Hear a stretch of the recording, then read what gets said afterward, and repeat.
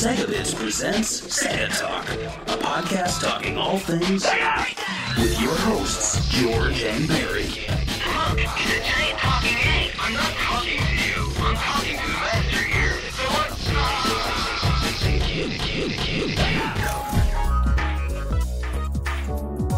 Hello and welcome to Sega Talk, episode number 50, and I think we have a special surprise in this episode for you guys because I'm going to be hosting this one. Barry's going to be my sidekick for this one since we're doing a Sonic the Hedgehog 2 episode, so that means I get to be Sonic, which is pretty cool. Wow. And you get to be Tails, so that kind of sucks because, I mean, Tails is pretty cool, actually. I actually like Tails as a character. I think he gets a lot of hate because, people think he looks like a girl or something. But this episode is dedicated to Daniel Andres because he paid the $20 tier and he picked Sonic 2, which, you know what? I was a little nervous because Sonic 2 is probably one of the most documented Sonic the Hedgehog games ever. Like, you could find sketches and, a lot of deleted levels and prototypes. So I knew this was going to be one of those episodes where I was, pretty upset halfway through the notes where I'm like, oh my god, I have to not talk about this because we're going to be here for 5 hours talking about Sonic the Hedgehog 2.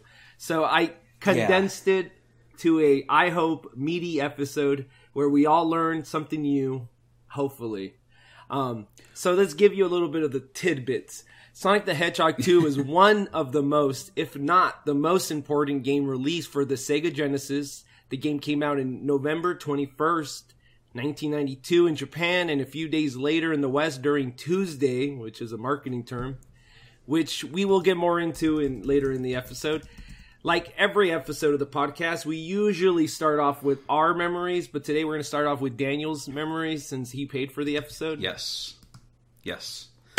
So let's see what Daniel had to say, and he had a lot to say. So he said, I am so happy that you guys have decided to go with the iconic 16-bit version of the game instead of the highly difficult 8-bit version.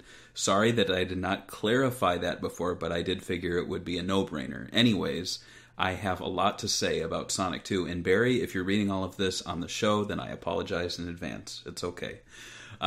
Okay, so Sonic the Hedgehog 2. Holy smokes, does this game mean a lot to me or what? It was probably the very first video game that I have ever seen or played right next to Sonic 1. I was only 4 years old at the time of 1998, and we had my uncle's Sega Genesis to borrow at the time. Mine and my siblings' first video game console. He still has it to this day. I don't quite remember everything in great detail, but I know that I loved Sonic and Tails the moment I first saw them with that glorious title screen. A few years later, sometime after I turned 8 years old, my mom had decided to give our uncle back his Sega Genesis. However, shortly after that, we got a GameCube with Mario Sunshine and Sonic Adventure 2 Battle. And around my 9th birthday, or a little bit after it, I got Sonic Mega Collection. This one time, not too long after, my younger sister and I decided to try to finish Sonic 2 for the first time. We got up to as close as Oil Ocean Zone. Flash forward a few years later, and a very close friend of mine was spending the night at our house. He had an Xbox 360, and we played and beat Halo 3 that night. And, for the first time ever in my life, Sonic the Hedgehog 2, baby. Nice. The version on the Ultimate Genesis Collection. As for the game itself, I really do love it, and it has grown on me a bit over the years. I can still get through this game with a crap ton of continues under my belt, but still manage to get a game over at the final boss every time. Unfortunately, I usually have to use debug mode. I either play the game like that, or I try to get the Chaos Emerald just for fun. I love all the little secrets and cheat codes that are in this game. However, along with the other classic Sonic games, I remember that for the first time I was trying to figure out the cheat codes, I was playing it on the Mega Collection version. I called Nintendo America and I asked this lady on the phone for help. And well, she did. I was probably 10 or 11 at the time. I guess she figured that since I was just a kid, it wouldn't be a problem. But then I had to call back for some extra help, and someone else answered, and they seemed really upset that the lady helped me earlier, and I really hope I did not cost her job or lose her job. Sonic 2 is still a game I carry with me to this day, both literally and metaphorically. I have the Android version too. I love it to death, and I'll always remember it as being one of the first games that I ever laid my eyes on, and I fell in love with it. I have many great memories of the game, but however, it is not my favorite Sonic game. That honor goes to both Sonic 3 and Knuckles and 3C. What's 3C? Sonic 3K3C? C. I don't know. Is that like a fan thing? 3C. Complete, maybe? Maybe it just means complete? Oh, yeah. And Sonic Mania. I still love you, Sonic 2. I cannot wait for the HD version to be completed. Oh, yes. Barry, if you've read all that, I am eternally grateful to your commitment. Thank you so much for picking up this game, guys. P.S. Barry's my favorite. George is okay. I don't really like it. No, I'm just kidding. He didn't say that. I know he didn't say that. I mean, come on. Wow. Yeah. Wow. And so tell us about your memories, because yours are probably going to be longer than his, I would assume. Well, I'm this kid's uncle. I was his uncle. Yeah. That was my... No. I don't think my memories would be longer than his. Honestly, I was racking my brain trying to figure out if I bought this game new or when I got this game. Because, as I've said on this show many times, I received my Sonic the Hedgehog 1 with Sega Genesis Christmas of 1991. And Sonic 2 came out... the next year. Like we were saying... November? What was it? November 24th, I think. 24th, 1992, exactly, yeah. So my birthday is November 28th, and I thought, I must have gotten this new for my birthday. And I checked, and I remembered, though, that my Sonic the Hedgehog 2, and I don't know if you can see this on the video, it's kind of hard to see, but it's got a barcode on the back, which means I bought this used. But I swear that I played it, at the time of release, and I have this hazy memory of taking either my birthday or Christmas money into the video game store with the full intention of buying Sonic 2. And they were like, well, don't you want to buy it used? It's cheaper. And at the time, I didn't really know what used games were, but I was like, so someone owned this and they gave it back to you, and now I'm buying it for less than the exact same thing? And they were like, yeah. So I'm like, okay. And I think it bothered me when I got home, because I'm like, this isn't my Sonic 2, it's someone else's. Right. So that's always been kind of a weird thing for me, is that, I don't know if I mentioned it, this is probably my favorite Sega game. Ever? And I would say, yeah, ever. Because I say that because, there are certain Sega games I will play, and I'll either have problems with it, or there will be sections where I'm just really not too well versed in them. But, with this game, nothing about it makes me angry. Nothing about it makes me upset. I'm nostalgic for, every second, every little inch of this game. And I will note, too, that I did a top 100 Sega games of all time list a couple years ago, and this was number 1. Yeah. And I think the reason for that is, and, we had our Patreon supporter note that he likes Sonic 3 and Knuckles more. I would disagree with him. I wouldn't disagree with him. He can like whatever he wants. But I would say I prefer Sonic 2 to those, because this is a complete package. I think it has everything that makes the 2D Sonic games great without having to buy an extra game, lock it on. Honestly, this is a great sit down and play all the way through in one sitting and have an enjoyable experience. Whereas with Sonic 3 and Knuckles, you got the save states. You're probably playing that over a week. It's not a sit down and play once sort of game, experience. Unlike this. Yeah. So that's really me. That's Sonic 2 for me. How about you? So, growing up, I told you, I was not I'm not the hugest Sonic fan. I started Sega bits on purpose being Sega because I'm more of a Sega person. Sonic 2 is one of those games that I played more in my cousin's house, and they owned that game. They owned 1, 2, and that's it. It's so weird that they didn't own 3 though. But I do remember 2 because I remember us playing the multiplayer a lot at their house, and obviously the second controller where we would leave. You always give the youngest cousin the second controller so they can get out of your way and they'll leave you alone. I remember that, and I remember really. Even though I was a kid, I was thinking about how brilliant it was for them to add 2 players that way, where it just makes the game easier if you want. That was pretty brilliant in my opinion.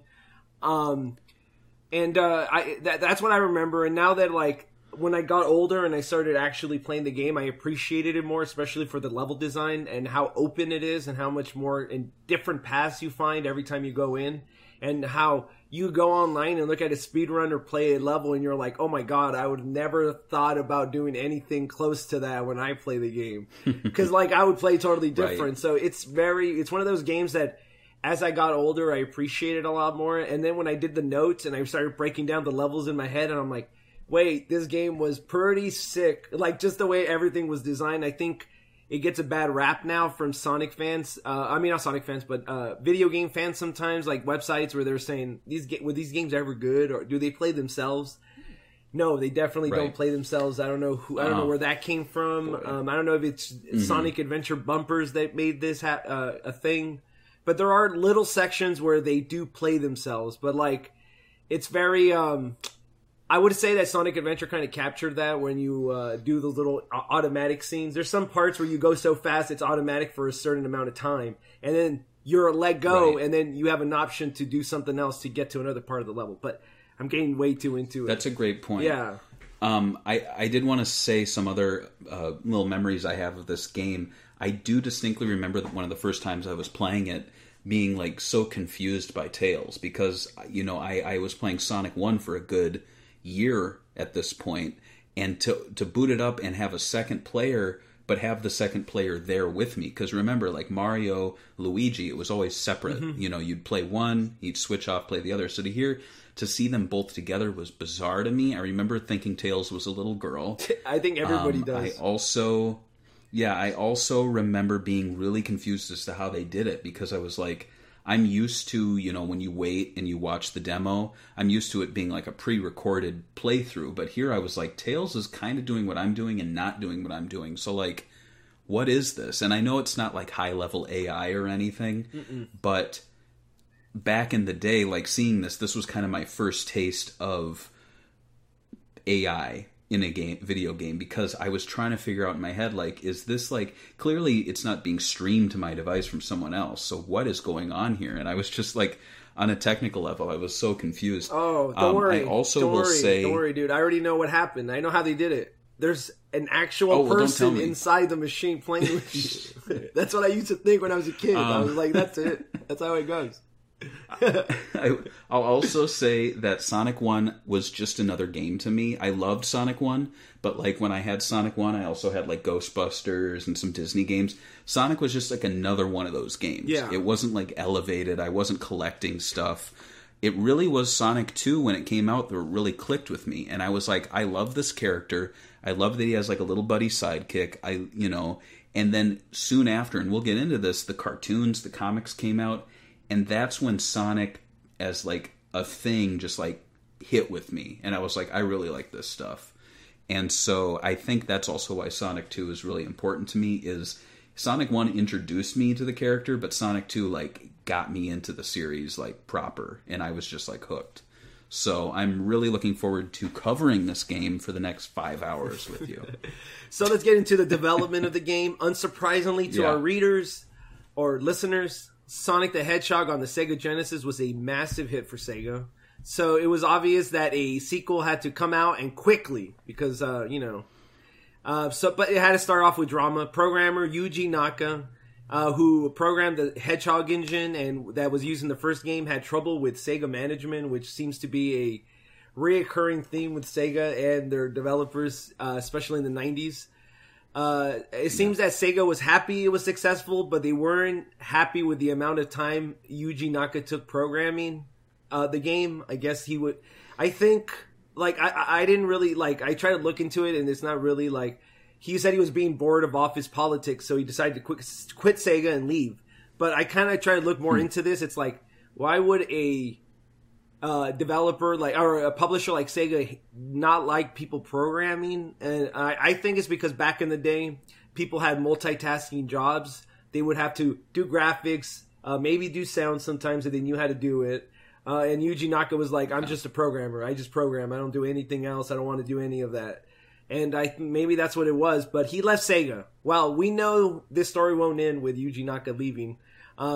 since we know he officially later on left Sega when they left the hardware business, do you think Sega's console history would have changed massively if Yuji never returned? And where do you see him working if he left at the time?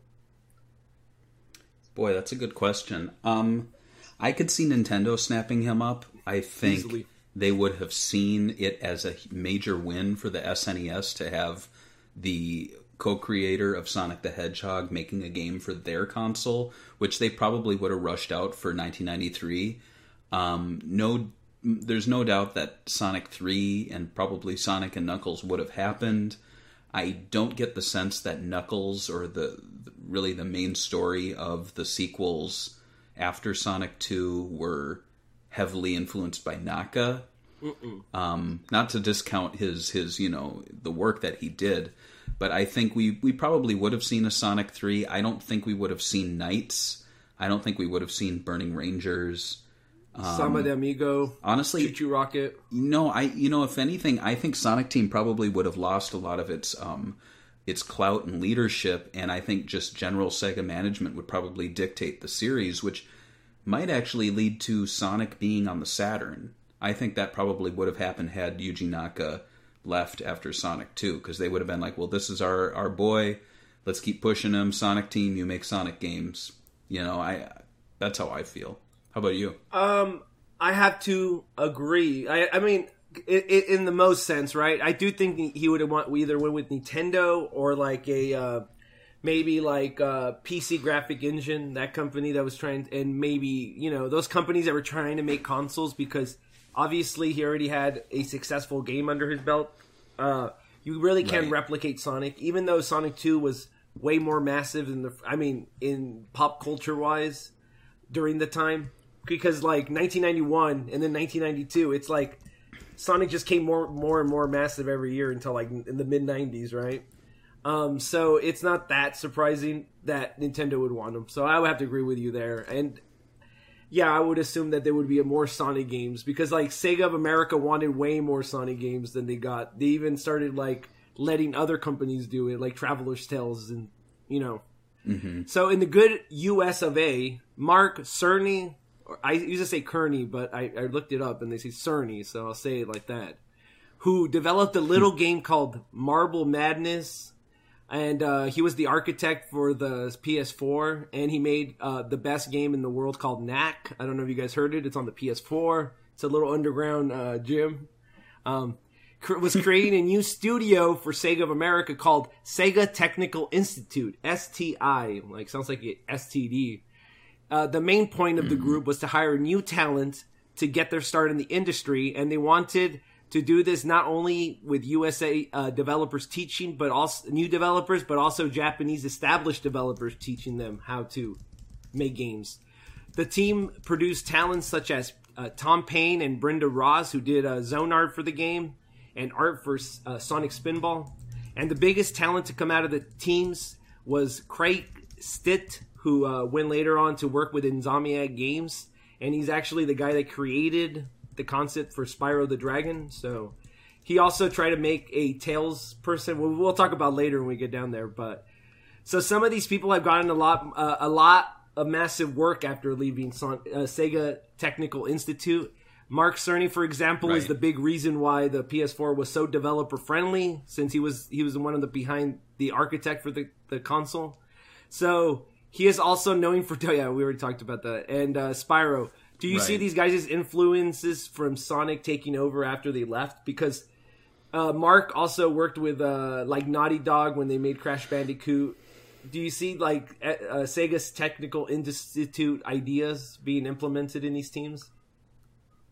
That's an interesting take, because honestly, for the longest time, I thought Sonic 2 was developed in Japan. I think just through the art, it's a much more Japanese-looking game, just through the visuals, the sprite work. But to hear that it was so, heavily American influenced surprised me when I learned that, probably a decade or two ago. But, and the reason for that is I always felt Sonic 3 was more of the Western-looking title. I actually agree. Just in the way Sonic looked, the game itself, it seemed much more Western-friendly, with the story, making a lot more sense, I felt. Yeah. But yeah, I do get that sense that there was like a platforming kind of character platformer thing carrying over with him, though I always felt like Mark Cerny was more of a technical guy. So Sonic 2 always felt very technically innovative in a lot of areas, and so to see him go on in his career and do what he's done doesn't surprise me in the slightest. I forget sometimes, though, his role with Sonic 2, and so when I see him talking at a press event for PlayStation 5, it just kind of blows my mind that here we are in 2020, and Yuji Naka is debuting a game with Square Enix, while Mark Cerny is debuting PlayStation 5. And it's honestly pretty amazing how far they've come and how they're in such different places now than they were then. I also should note, too, that if you want to learn more about STI, you can listen to episode 45, Die Hard Arcade, where we talk about them working on that awesome game. Yeah. And that's a fun episode there. At the time, it was no surprise that Mark Cerny was actually poaching talent from Sega Japan right after the release of Sonic the Hedgehog. His first big name was the Sonic 1 director, Hirokazu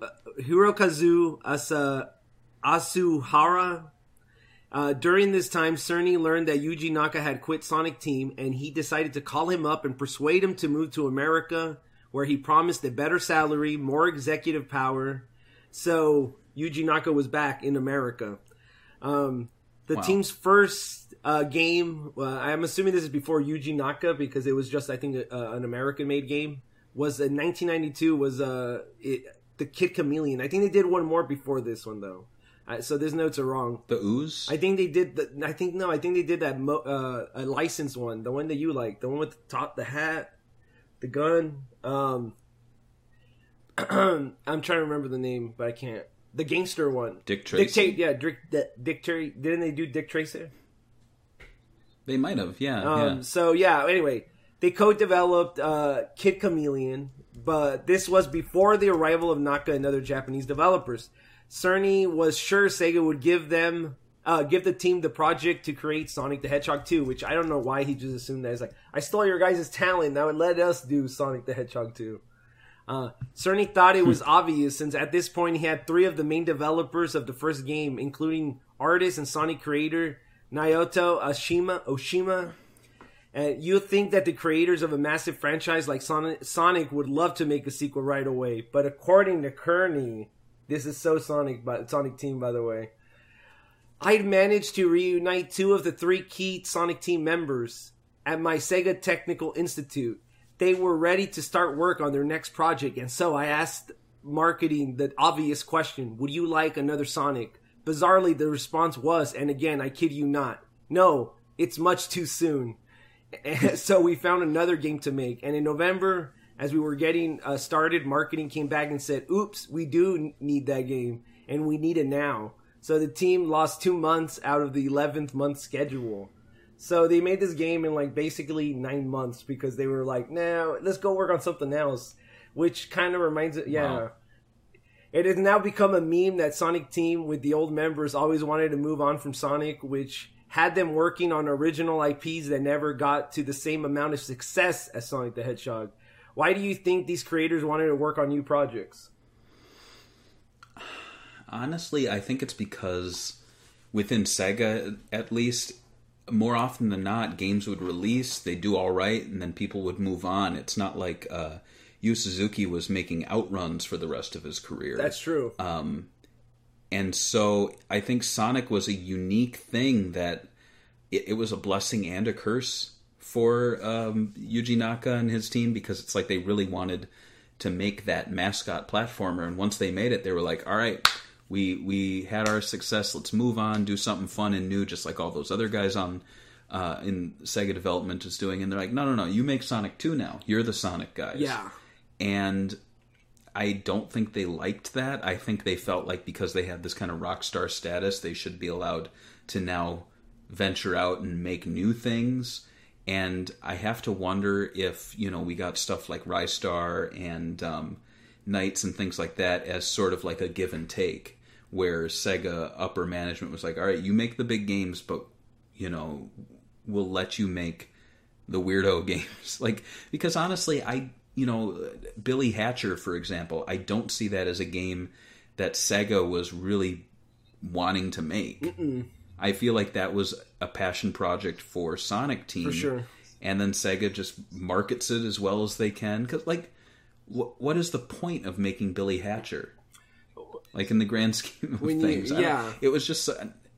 It was such a weird thing. And so I really feel like Sonic Team had a lot more control to make those games that they wanted to make. But the trade-off was they had to keep making the Sonic games. That's my... guess. I don't think that. Yeah, I mean, it's just us speculating. I also think that you're right about them wanting, like, the way other studios work, the way you mentioned it, because I remember vividly reading a Dreamcast interview where, or maybe it was a Sega Vision interview, where it was Yuji Naka and Yu Suzuki, and they were talking about you, and you said Yuji Naka said he called himself U2 because he wanted to be the Yu Suzuki number 2. And Yu Suzuki does not just work on the same franchise all the time. Yu Suzuki works on whatever he wants. Yu Suzuki wants it, back in the day when he was the rock star of Sega, he wanted to come in, he wanted to do something brand new, crazy. Sega would just go, all right, whatever you say, you. And he made fighting games, he made racing games, he made playing games, it didn't matter. So I think he was maybe wanting to be like that, where everything he released was just gold, Right, and when Naka founded Probe years later, it was like he was doing that, but with no budget. Because you look at the library of games from Probe, and it was like weird iPhone games, but each one was very different. Lots of experimental stuff, but nothing that really stuck. We need to do, and I kind of feel... I want to do an episode on Let's Tap. Like, that game is so crazy. We will. No, I think we should do a whole thing on Probe, but not to go down the Probe rabbit hole, but I feel like that's where Naka's career led, and I'm so happy for where he is now, because I feel like at Squaresoft or Square Enix, he has a lot more budget to actually try to make what he wants to make. So, good for him. So, one of the new elements the team decided on was that they wanted a new main character to be introduced. And since Yuji Naka's conditions for working on Sonic 2 was that they would have a 2-player mode, which was a feature he wanted in the first game, but they didn't have time to implement.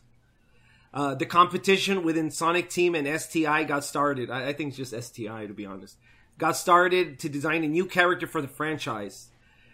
Frankly, I'd love to see all the characters they made, but I couldn't find it online. But we do know about one entry by this Spyro designer, Craig Stitt. He said he made a flying turtle called Boomer, which you actually came back and talked about how they used it in a comic book on Archie. Right. Yeah, so Rotor the Walrus's original name was Boomer. And that cartoon and the comics were being developed at around the time of Sonic 2, so it could have been a name they threw at them. And what would you think if Sonic's friend was a flying turtle named Boomer, going with the exact opposite of Sonic the Hedgehog? I would assume he would be slow, right?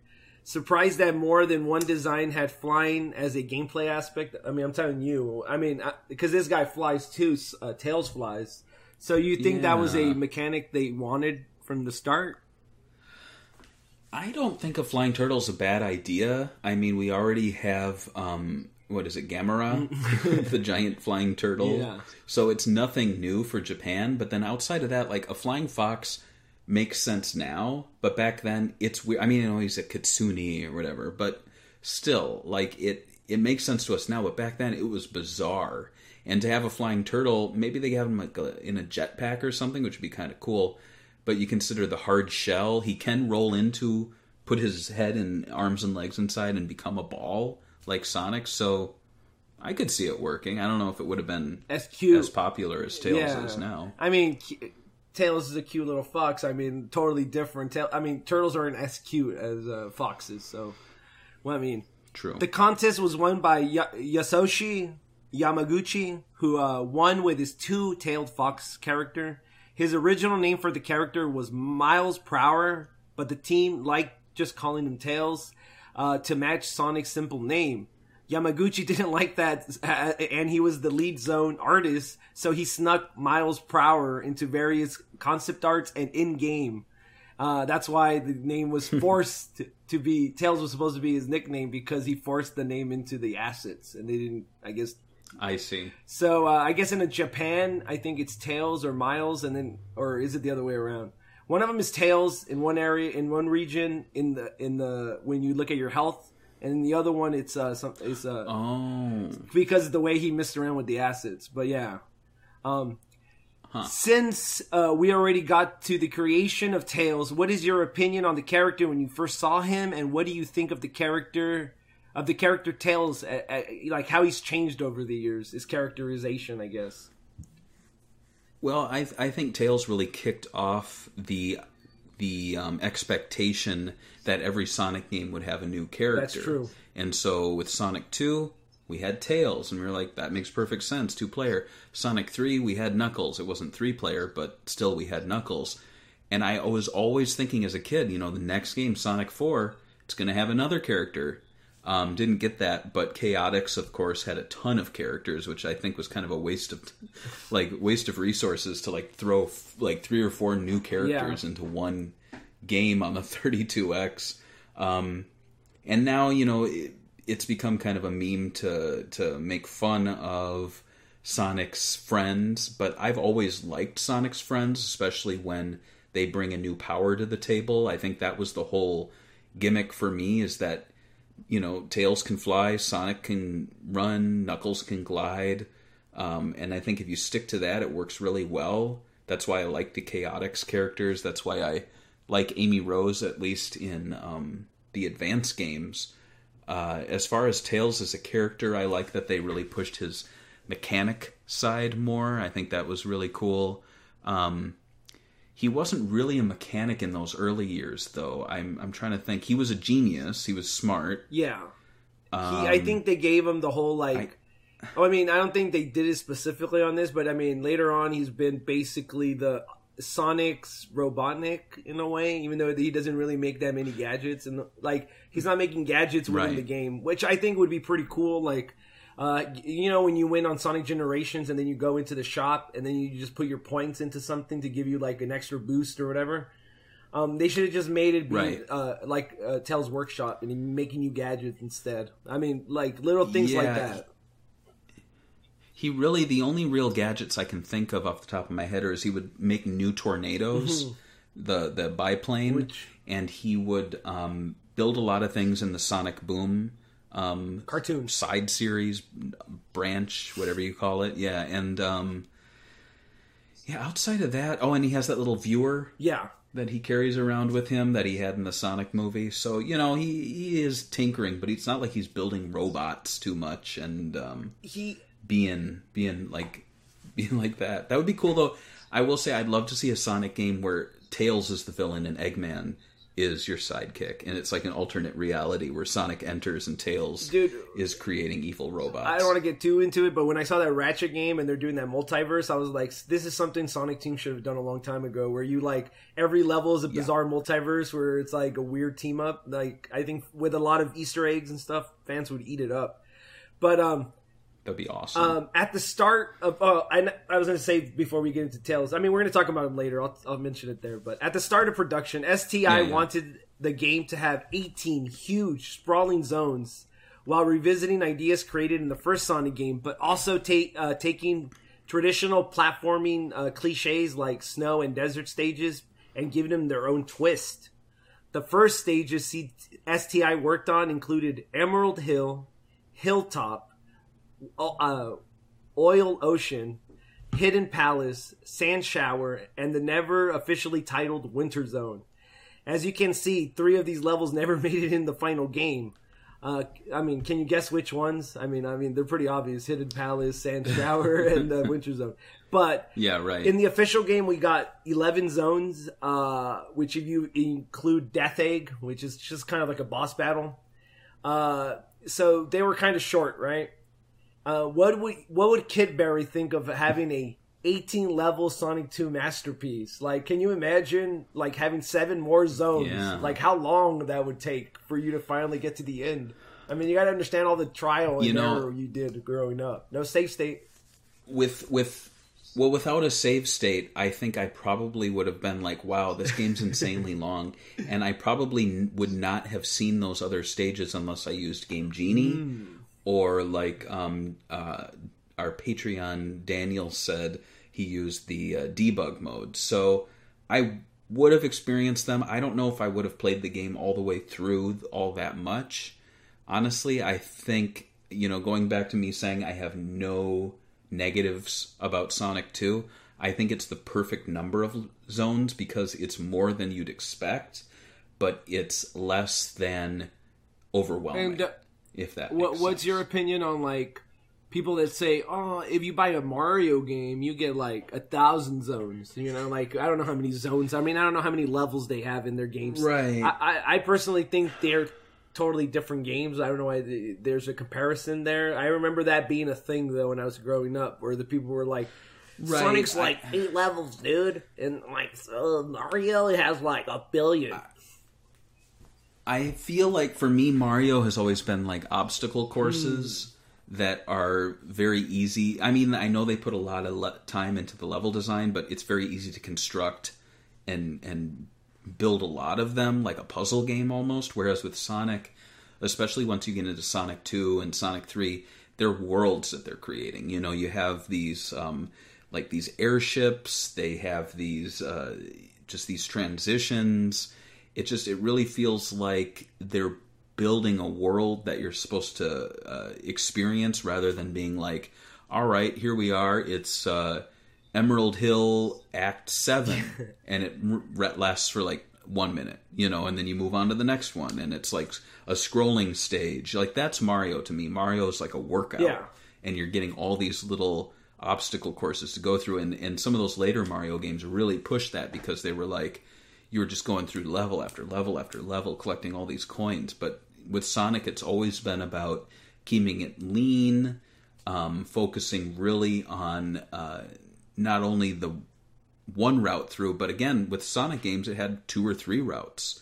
So you might be getting one act of one zone, but within that act, you're probably getting 2 or 3 stages worth of content. And that's what I love about Sonic 1 and 2 and the other ones as well. And I have the book here, and I love just the maps. Like, look at that. Yeah, it's basically... That's insane.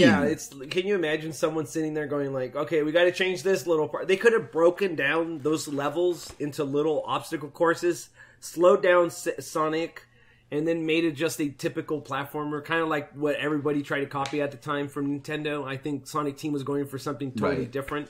Like, Sonic is not Mario. Right. He blazes through these stages like they're nothing. And I think... Right, and that's why games like Sonic Lost World fall flat to me, because they feel like Mario obstacle courses. So I'll play the game once, and then I'm like, I feel like I got my fill. I don't need to replay Sonic Lost World or Sonic Forces, because, people will freak out. I'll watch a video of Sonic Forces and go, oh my god, there's another route through this stage. And the other route is like going underground for 5 seconds and then coming up. Like, that's it. So let's move on to the first prototype. First prototype we're talking about. Basically, I don't want to talk about too many about the prototypes. We'll talk about the Nick Arcade one though, because during early development, Sega really wanted to promote the title, and were tired of only having screenshots to show the press. At this time, Sega of America had gotten in touch with Nickelodeon to put a special version of Sonic 2 for their game show called Nick Arcade. This version of Sonic 2 is called the Nick Arcade Prototype within the community, and was eventually leaked online. Well, not leaked online because somebody bought it and to put it online in 2006. While this early version of Sonic 2 only had an untitled Emerald Hill Zone to show off, if you entered the level select code, you could access 5 different zones. This was so early that it actually used Sonic 1 music. The Nick Arcade Prototype sold to an online user, DRX, in cart form for $1,500, which I think is he underpaid for that.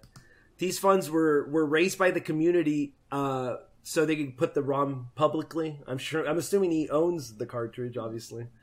I wouldn't give that back. What are your thoughts on Sega of America wanting to start advertising the game as early as possible? And did you ever watch Nick Arcade growing up?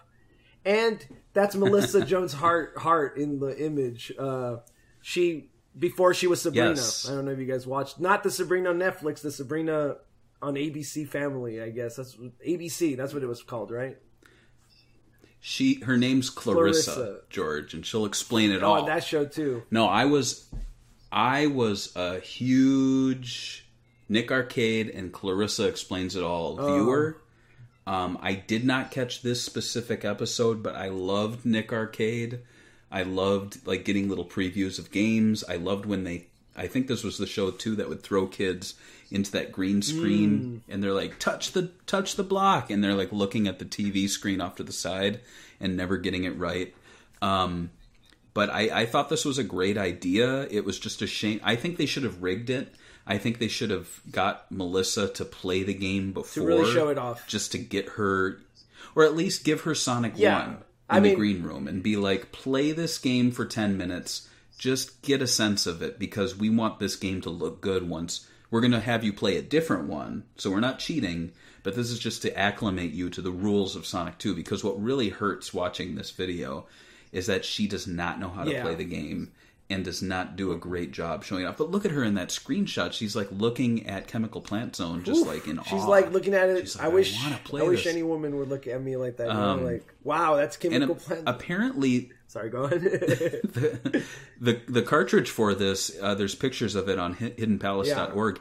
It had the holographic label. Which Al Nielsen actually posted that he has a whole roll of. All right. You want one. And I will say this, and I know Al's not listening.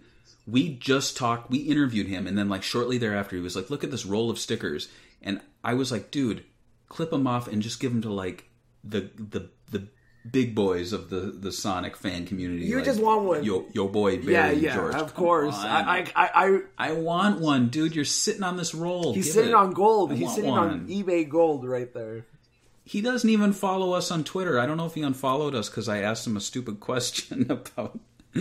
Maybe got upset. Anyway, did you ever play the prototype? I mean, I don't play prototypes personally. No. I really want... Not only do I want to play it now, but I want like a fan-made version of it to have on my shelf just because it's so wacky. Just call DRX and tell him you'll give him $5,000 for it. Okay. So... As STI closed into fall 1992, they had to create a finished product, and at this time, some of the zones they had worked on were scrapped, while others were converted to third acts, such as the once-named Genocide City zone. In the end, Sega Japan flew 13 additional Japanese staff members to San Francisco to iron out issues with the game, such as the title screen kept changing days before the game was certified. I think the final screen is awesome, so thankfully they did this. Part of these last minute changes kept happening, so the credit screen, they basically forgot to credit everyone that worked in the game in the end of the game. So are you surprised about that? Not really, because this is notorious Sega. What is your opinion on how loose video game companies were giving out credits to developers? Do you think if you worked on something for Sonic the Hedgehog 2 and it was cut, that you deserve credit for working on Sonic the Hedgehog 2? Absolutely, and I think it was really shitty of video game companies, even from the 70s onward, to just like not credit game designers. I think actually Atari employees really pushed hard, and that's why you look at old Atari manuals or cartridges and they'll put the name of the designer on it, because I think people, at least in America, had a little more say, and they're like, hey, I made Pitfall, put my damn name on the game because I'm going to leave and work for someone else if you don't. Yeah. And I think it's unfortunate because in Japan they did not do that. If anything, they kept people off the credits because they didn't want them to get sniped from other companies. And I think that's really crappy because it's like, these guys are working for you. They're putting in the time. Give them the credit. This is like the 80s, and we have movies and cartoons coming out with full credits at the end. What I agree with you. It's so crappy. I agree with you. If somebody's giving a portion of their life to work on a product that you're going to be making a lot of profit off of, it's not just like, oh, I paid you, that's good enough. No, you're going to have to credit these people because these people have to get jobs after this works out. Like obviously STI closed, right? they have to find jobs. Right. How do they find jobs when you never credited them for their work, or even said they were on the best? Like a lot of these people were credited on Sonic Right. Spinball, but Sonic Spinball is not Sonic 2. Totally big difference. But anyway. Right. Sonic the Hedgehog 2 is one of those games that every few years we find out something completely new and interesting about its development, and that happened again with Yasuhara. Sonic 2's planner detailed some early stages of development about the game. Basically, the game, he did a presentation in Digital Dragons in 2017, talking about how he planned to have Sonic's story incorporating time traveling mechanics, a feature the public never heard about and is a bit different than the way it was incorporated in Sonic CD. In this version, it would seem that the time zones would become more linear instead of having optional paths with new levels and changes to the in-game world as the game goes on. So basically, you would have to go into time. Something screws up, go all the way back, and then go forward, and then go back to the present.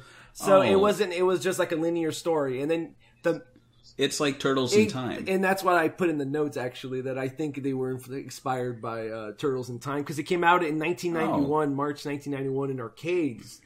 So, and I couldn't find any other game that really did, or at least Japanese game that did a lot of time traveling that wasn't like Dragon Quest. But I feel like they would probably be more influenced by the success of TMNT Turtles in Time because there's you can see here there's an image if you're watching the video. Basically, it says he would go from present time to medieval times because Eggman escapes on a time machine. And then present time is ruined. Sonic travels back to ancient time, activating Hidden Shrine, traveling back to the ancient time, future. The future is changed again. Then there's the last battle in space.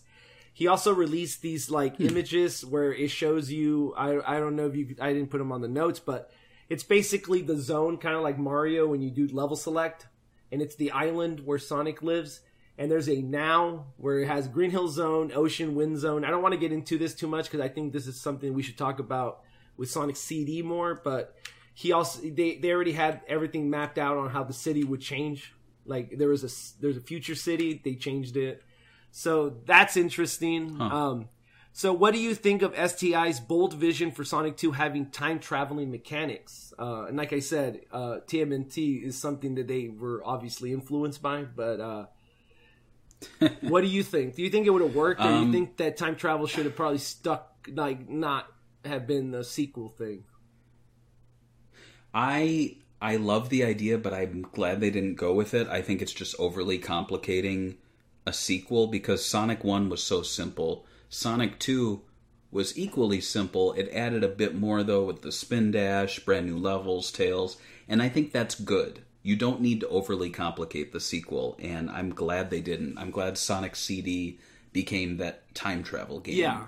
And it was more of a test on, or like a spin-off or something, like a side game, rather than really putting all the emphasis on your big title. I don't think it, like Boomer the Turtle and Sonic time traveling, I don't know. I like the idea of time traveling, but I think you need a lot more explaining for some of the users that would be playing it to be like, you're going to ancient this and going here and going there. I feel like this would have been perfect for like a Sonic Adventure game where you have more voicing, more explaining, more, I guess, ways to explain what's happening on screen. Because I like you said, like the transitions, the transitions in Sonic games are so short, right? Because you don't have enough time. Imagine how many transitions you would have to make this whole plot work out. A lot more than just a simple go catch Eggman plot. So maybe not during this time, but I do like the idea of like not time traveling, but a multiverse thing, like I told you, which is kind of the same. So I think it's time to move on and take a little break from development, which we will have to get back to in some other aspects when we talk about parts of this game. But first, let's talk about the characters in the game. First, we got Sonic, and Sonic's big return is a lot of, if it ain't broke, don't fix it. The sprite actually is a little changed, has a little more detail. They changed the color of blue to pop more. On the screen, we have the Sonic 1 sprite and the Sonic 2 one. I think the biggest change for the Sonic sprite came in Sonic 3. But they added a little shine to Sonic. I think this is something they went a little overboard over the years, where they're like, let's polish up Sonic. He's shinier than ever this time around. But what do you think about the changes to the sprite and I guess the artwork they did? I think Sonic looks like Sonic. I don't think they needed to change him. He was already iconic. I'm glad they didn't add like a scarf or like a cape or something cool to try to make him look a little, or sunglasses or something dumb. What do you think? Yeah.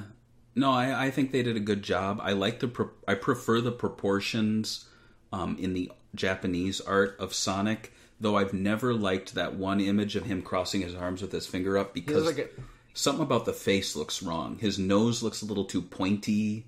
Something's wrong with his eyes. Like the shape's just kind of off to me. But outside of that, I think it was by and large a improvement. I said I didn't have any complaints about Sonic 2, but I guess looking at this comparison, I don't like that little glare under his ear. It looks like a pimple or something. I'm not like he has. I think that's supposed to be the shine from the sun. I think, yeah. Yeah, it's. I don't know if it's necessary, but I do like the blue that pops a lot more. And this is the logo too. You have the logo there. Yeah. Well, the two. That's unchanged. It looks pretty like. much. This is, I think, a fan made comparison. So I didn't make the logo. Okay. I just took it from a GIF. Next, we have Miles Tails Prower. The debut of Sonic's best friend. Tails was interested. It was an interesting addition to the game that really should have been in from day one, according to me. I think Tails has been one of the most consistent characters in overall look, but really forgot how cute he was in this title. I mean, look at his sprite, dude. Like, goddamn, that's adorable. That's an adorable little fox. Right. Little baby Tails. This is also the first appearance of Tails' tornado plane, which, so, but I mean, obviously the tornado isn't going to be first, right? Or is it? Was he in one? Well, the tornado is, the weird thing is the tornado is Sonic's plane. So it's not even Tails' plane, but he just like borrows it.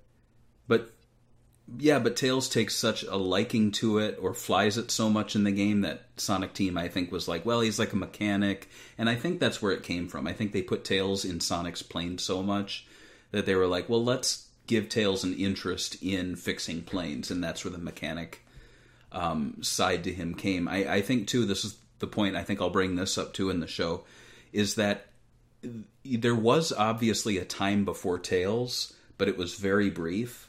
And so when you look at other multimedia, like comics, cartoons, things like that, there's very little like stories written about Sonic solo. And you know what I mean? So like, I'm trying to rack my brain here. There's like a comic that like was very short that actually acts as the setup for the UK Sonic comic. But over here, it was just like a promotional comic. That was Sonic and Robotnik, and that was it. And then there was the Sonic CD intro, but that's about, and Tails even appears in the at one point in that game, doesn't he? So it's like there's very little that exists. I'm not talking about merch. I'm talking about like comics and cartoons and things like that, like that Tails is not a part of. And so that's why I think Tails really kicked the series off proper. In terms of being a multimedia franchise, because you finally had a friend for Sonic, and that's where it clicked with, I think, the cartoon makers and the comic makers.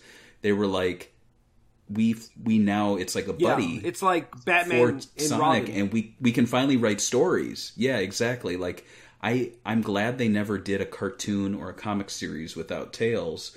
Because I can't imagine what you would do. Sonic would talk to himself constantly, or the creators would have to create someone, and we would have like someone before Tails, just for the sake of. And I mean, we did have the Freedom Fighters who came out shortly after Tails, so that's not nothing. True. But it just is very interesting that Sonic really moved into multimedia.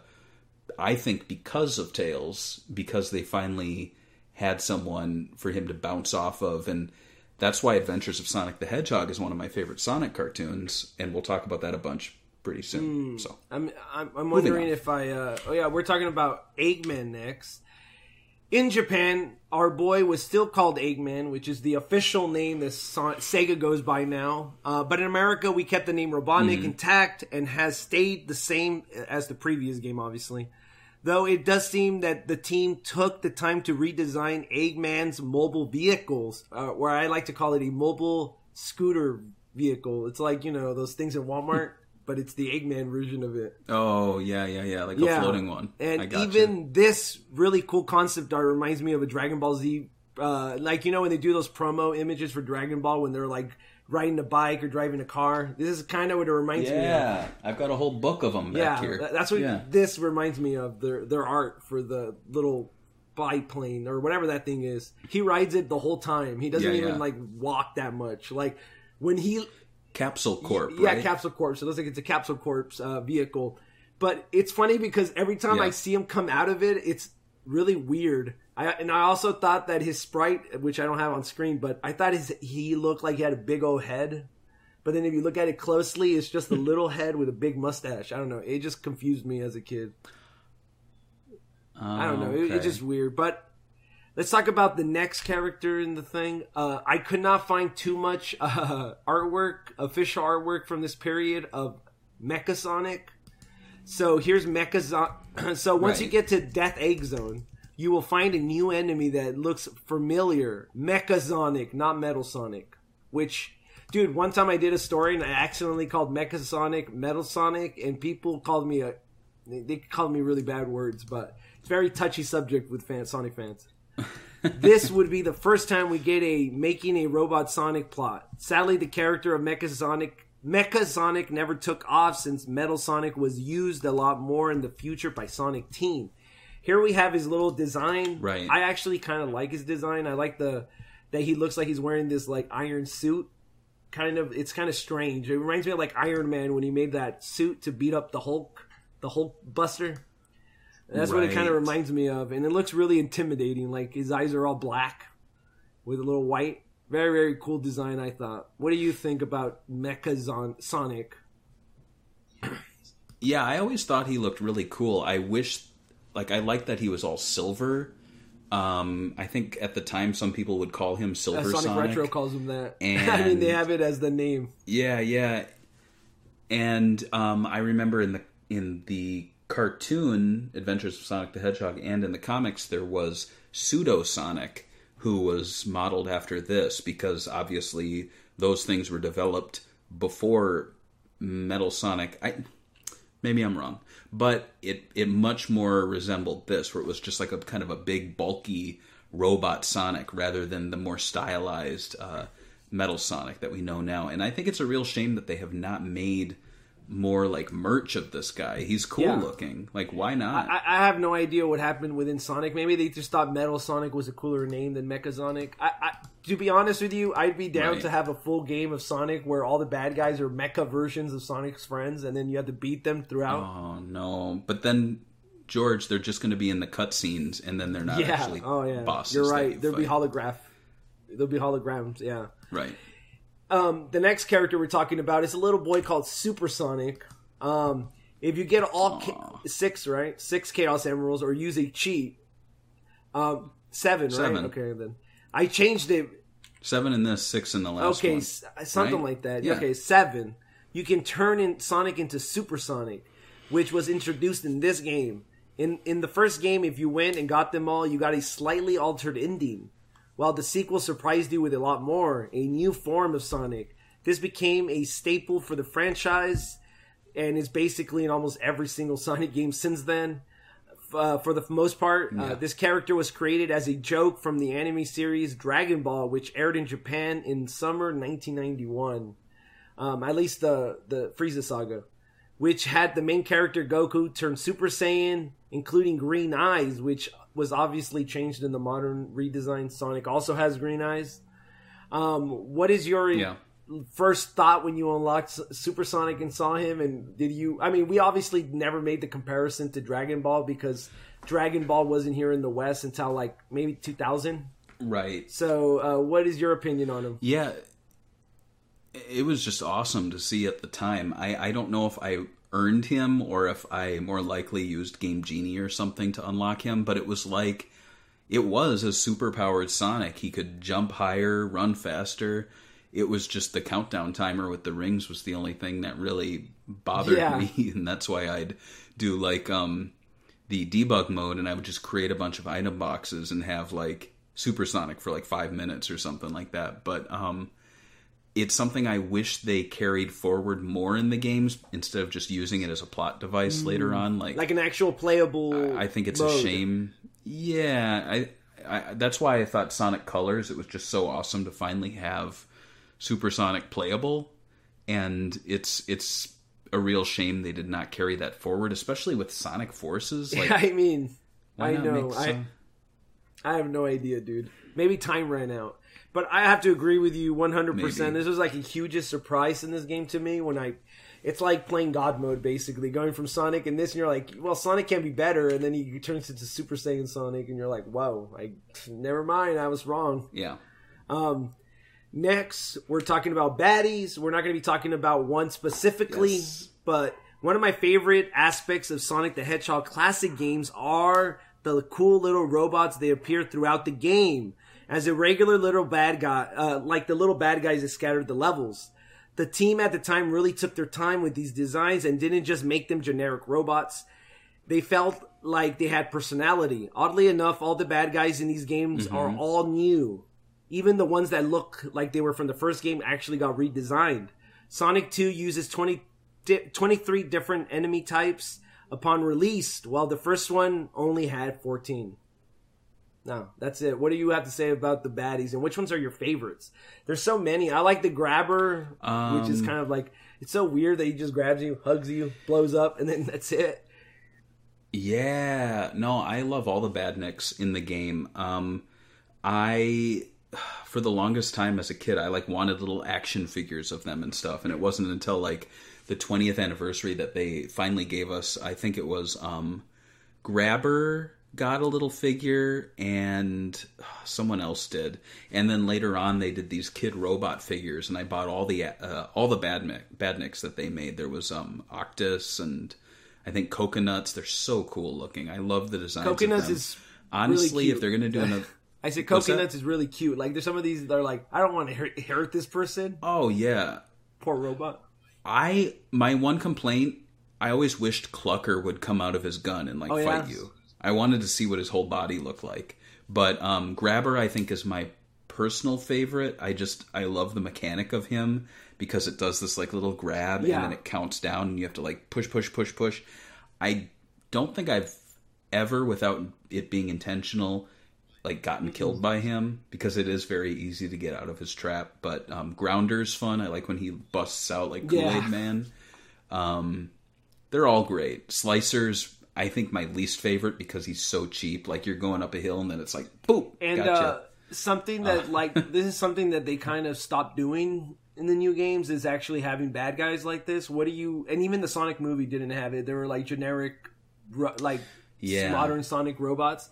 Do you think this is outdated, or do you think that this is probably something Sonic should think about, designing characters for their actual bad guys that you fight randomly? I honestly, in the case of modern games and the Sonic movie, it's just pure laziness, I think. These are some of the defining elements of the series that I think has gotten lost over the years. That's why, again, Sonic Colors got so much praise from fans, because they finally brought back the animal inspired, or I guess some of them aren't, Spiker's not an animal, but the very animalistic badniks that they had, and it always felt like it was a theme up until all of a sudden, what was it, Sonic Adventure 2? No, they were animals in 2. I guess 06, wasn't it? That's when they really just kind of, Heroes. Heroes was it. Because in Heroes, they had Eggman robots, and they were just boring little egg ponds. And from there, they were like, we just do this. We don't need to be creative anymore. Which is a real shame. And I'm really hoping that when they do the Sonic movie sequel, we get to see some of these guys return. That would be awesome. Like when you go to Sonic's world, they're the bad guys. That'd be sick. Like he makes these robots that are way more personalized. Let's talk about the stages. Okay, because one of the major complaints from people of the first Sonic game was that it only had 8 zones or 8 stages. That's counting the special stage. While Sonic 2 had 12, including the special stage. Like we stated before, they wanted 18. One thing that I will say is that each zone in this game does offer a unique gameplay aspect. Much more creative. It's way more creative, these levels, than they were in the first one. I will say that when we talked about the comparisons between Mario and this, I think the stage gimmicks, even though people made fun of it in Sonic Mania, I don't know why, are integral to like the gameplay of Sonic. Sonic plays very simply. You move, you press one button and he jumps, and then you press down and he does the speed thing. He's not changing. His mechanics are the same. The things that change are the levels. The levels add these like new gameplay elements that actually change up the gameplay. So the first one we're talking about is Emerald Hill Zone. One thing STI wanted to do was also have it feels like Sonic 2 took place in the first game, and this meant a new Green Hill Zone, which Emerald Hill did the fulfilling for, which is a tropical themed, level that became a thing, obviously, for Sonic's future. I mean, I don't have much to say about Emerald Hill. It's cool. It's a way more detailed than Green Hill Zone in the first game. It looks great. If you look in the background, those mountains, you actually travel to those mountains, and it's one of the stages we'll talk about later. It's actually Hilltop Zone right there in the background. So, what do you think about this stage? Anything to say? No, it's a very memorable stage. It's like Green Hill Zone 2.0. It has a lot of cool little features. I love the... I wouldn't call it it's like the twirling little spiral section. I think that's really cool. I have no complaints. I'm a big fan of the trope. I am not a hater. Same here. It's like one of the nicest looking, like, tropical. It's bright. It's colorful. It should always be the first one because it's very eye popping. I mean, that's the reason Green Hill Zone is so memorable. Well, that and Sonic 2 keeps on using it, but. Next is Chemical Plant Zone, and I would assume this is the second most popular level in Sonic history, which has been reused lately a lot. While Emerald Hill was a callback to Green Hill from the first game, the second stage is where we see an all-new looking stage from the sequel, the amazing-looking Chemical Plant Zone, which is the only second to Green Hill Zone in terms of popularity, being resurrected in Sonic Generations, Sonic Mania, and Sonic Forces. This is also the first time we get the infamous speed boosters in a Sonic game. What are your thoughts on the speed booster gimmick? Because when I first played this game and I hit the speed boost, I was like, whoa, chill, dude. It blew my mind, dude. It was so fast. Like, the camera couldn't keep up. I love Chemical Plant Zone. It is my number one favorite zone. I play it all the time. Every time I play Sonic 2, even if I'm just playing... for a few minutes, I always at least have to play up to Chemical Plant Zone to experience it. I have no problem with Sonic Generations doing it. I have no problem with Sonic Mania because they did such a cool new spin on it. Sonic Forces, I actually thought that was kind of a highlight for me, was returning to Chemical Plant. But yeah, and the speed boosters, like, you got to remember at the time, this was the first time you were encountering something like this, so it was just awesome to be like playing as Sonic and suddenly just propelled forward, unlike those cheap springs from the first game that, would just kind of send boing. Like boing. Yeah. Go like that. These things, you hit them and you go boom, it was just really cool. Zone. Next, we got Aquatic Ruin Zone. This is our Ancient Ruins theme stage for Sonic 2, which is a bit strange since it comes right after Chemical Plant Zone. But in the early prototype, this was supposed to be the first stage, which would have been kind of weird. In early concepts, the zone was titled Neo Green Hill Zone, which was a zone name that was reused later for the Sonic Advance series. This has water, which everybody hates. Nobody likes water in Sonic games. I think it looks beautiful and it looks a lot better than the other ancient ruins from the first game. I forgot what the stage was called. Yeah. Marble Zone? Yeah, I think so, yeah. And I like the way they did the little, if you play it with scan lines, man, the waterfalls look beautiful in this level. Yeah. But yeah, I like the music. I don't like the level too much, but I appreciate the art for it. You? Yeah, it's a very beautiful stage. It's a very mysterious and almost kind of somber stage. It's not my favorite one, but then again, considering I love so much of this game, like, that's like saying, like, not too much. Yeah. There's a lot to explore, though. You have those creepy badniks that kind of chase you down, and then you have Grounder smashing his way, like I said, like Kool-Aid Man. So there's little bursts of excitement. It's got the arrows, which I always liked. So yeah, all in all, I really don't have much to say. I don't replay this stage that much, but I always remember, I don't know if you can see it here, the comic where Sonic gets hit in the back of the head with the arrow. See, he's like, "Oh, we did it, Sonic." Thump. And I can relate. Yeah. Moving on. Next we have Casino Night Zone, Yes. which is the first time we have a casino-themed stage in a Sonic game, which has become a staple for Sonic games, kind of, It's been reused a lot. This was obviously, the team did an incredible job, in my opinion. They have nods to pinball and even slot machines incorporated within the game. Like if you play the slots and get all Eggman symbols, you lose your coins. So there's like a system that they did for the slot machine. The pinball feels cool and bouncy. So they kind of implemented some gambling, because if you go and go on the gambling machine, you could lose your rings. You could get a life, maybe. So they kind of implemented gambling in a way in this stage. I thought it was pretty creative. It's part of the gameplay. This is probably the most, I think, unique stage in almost any platformer, because the way it incorporates it, the stage incorporates all this stuff. It really changes the gameplay and the mood. I think like the night and all that. Oh, the design's amazing in this level, in my opinion.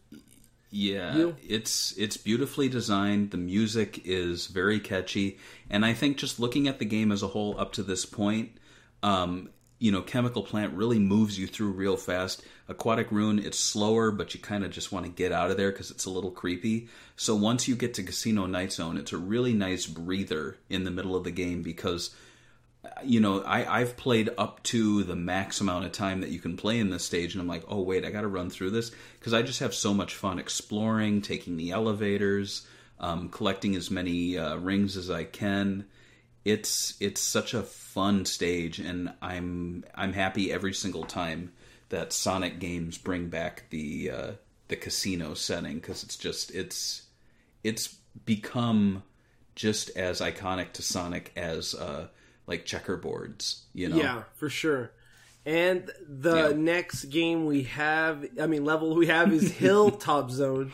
This stage features lava pits and underground caverns, which were also featured in Marble Zone in the first game. But this one I think is more action-packed and faster. You can actually see Hilltop Zone in the background of Emerald Hill Zone, like I mentioned. This level also introduces the seesaw, which I thought was pretty impressive when I was a kid, because it's like, you go to the park and you play it, but it's like they programmed the physics in this game. Like I was impressed by it, even though I didn't really understand how long, what kind of work it takes. The idea that this game has a physics, like real life, it was kind of weird, and this kind of showed that off with the seesaw. They never reused the seesaw, obviously, but that is here.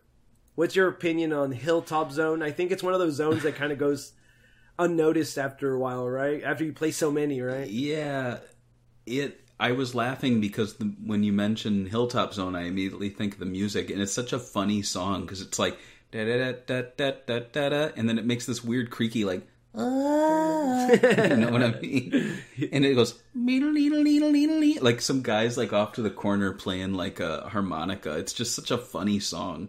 I will say Hilltop's one of the more forgettable stages, just because I think design-wise it's very simplistic. It's the most prototypey looking stage out of the whole game. I really think they could have pushed it more. The trees are very basic. The backgrounds are very basic. It feels like it recycles a lot of assets from Emerald Hill Zone. For sure. Yeah. And I think that's what makes it forgettable. I think the parts when you get to the lava, I think maybe they should have just made it like a cavern stage where you're with lava and you're trying to escape lava. Instead of trying to reuse, assets or whatever. Yeah, and it borrows a lot of ideas from Sonic 1's Marble Zone and Sonic 1's Starlight Zone. And so there's nothing in it that really feels super original to me outside of maybe the little like gondolas you ride on.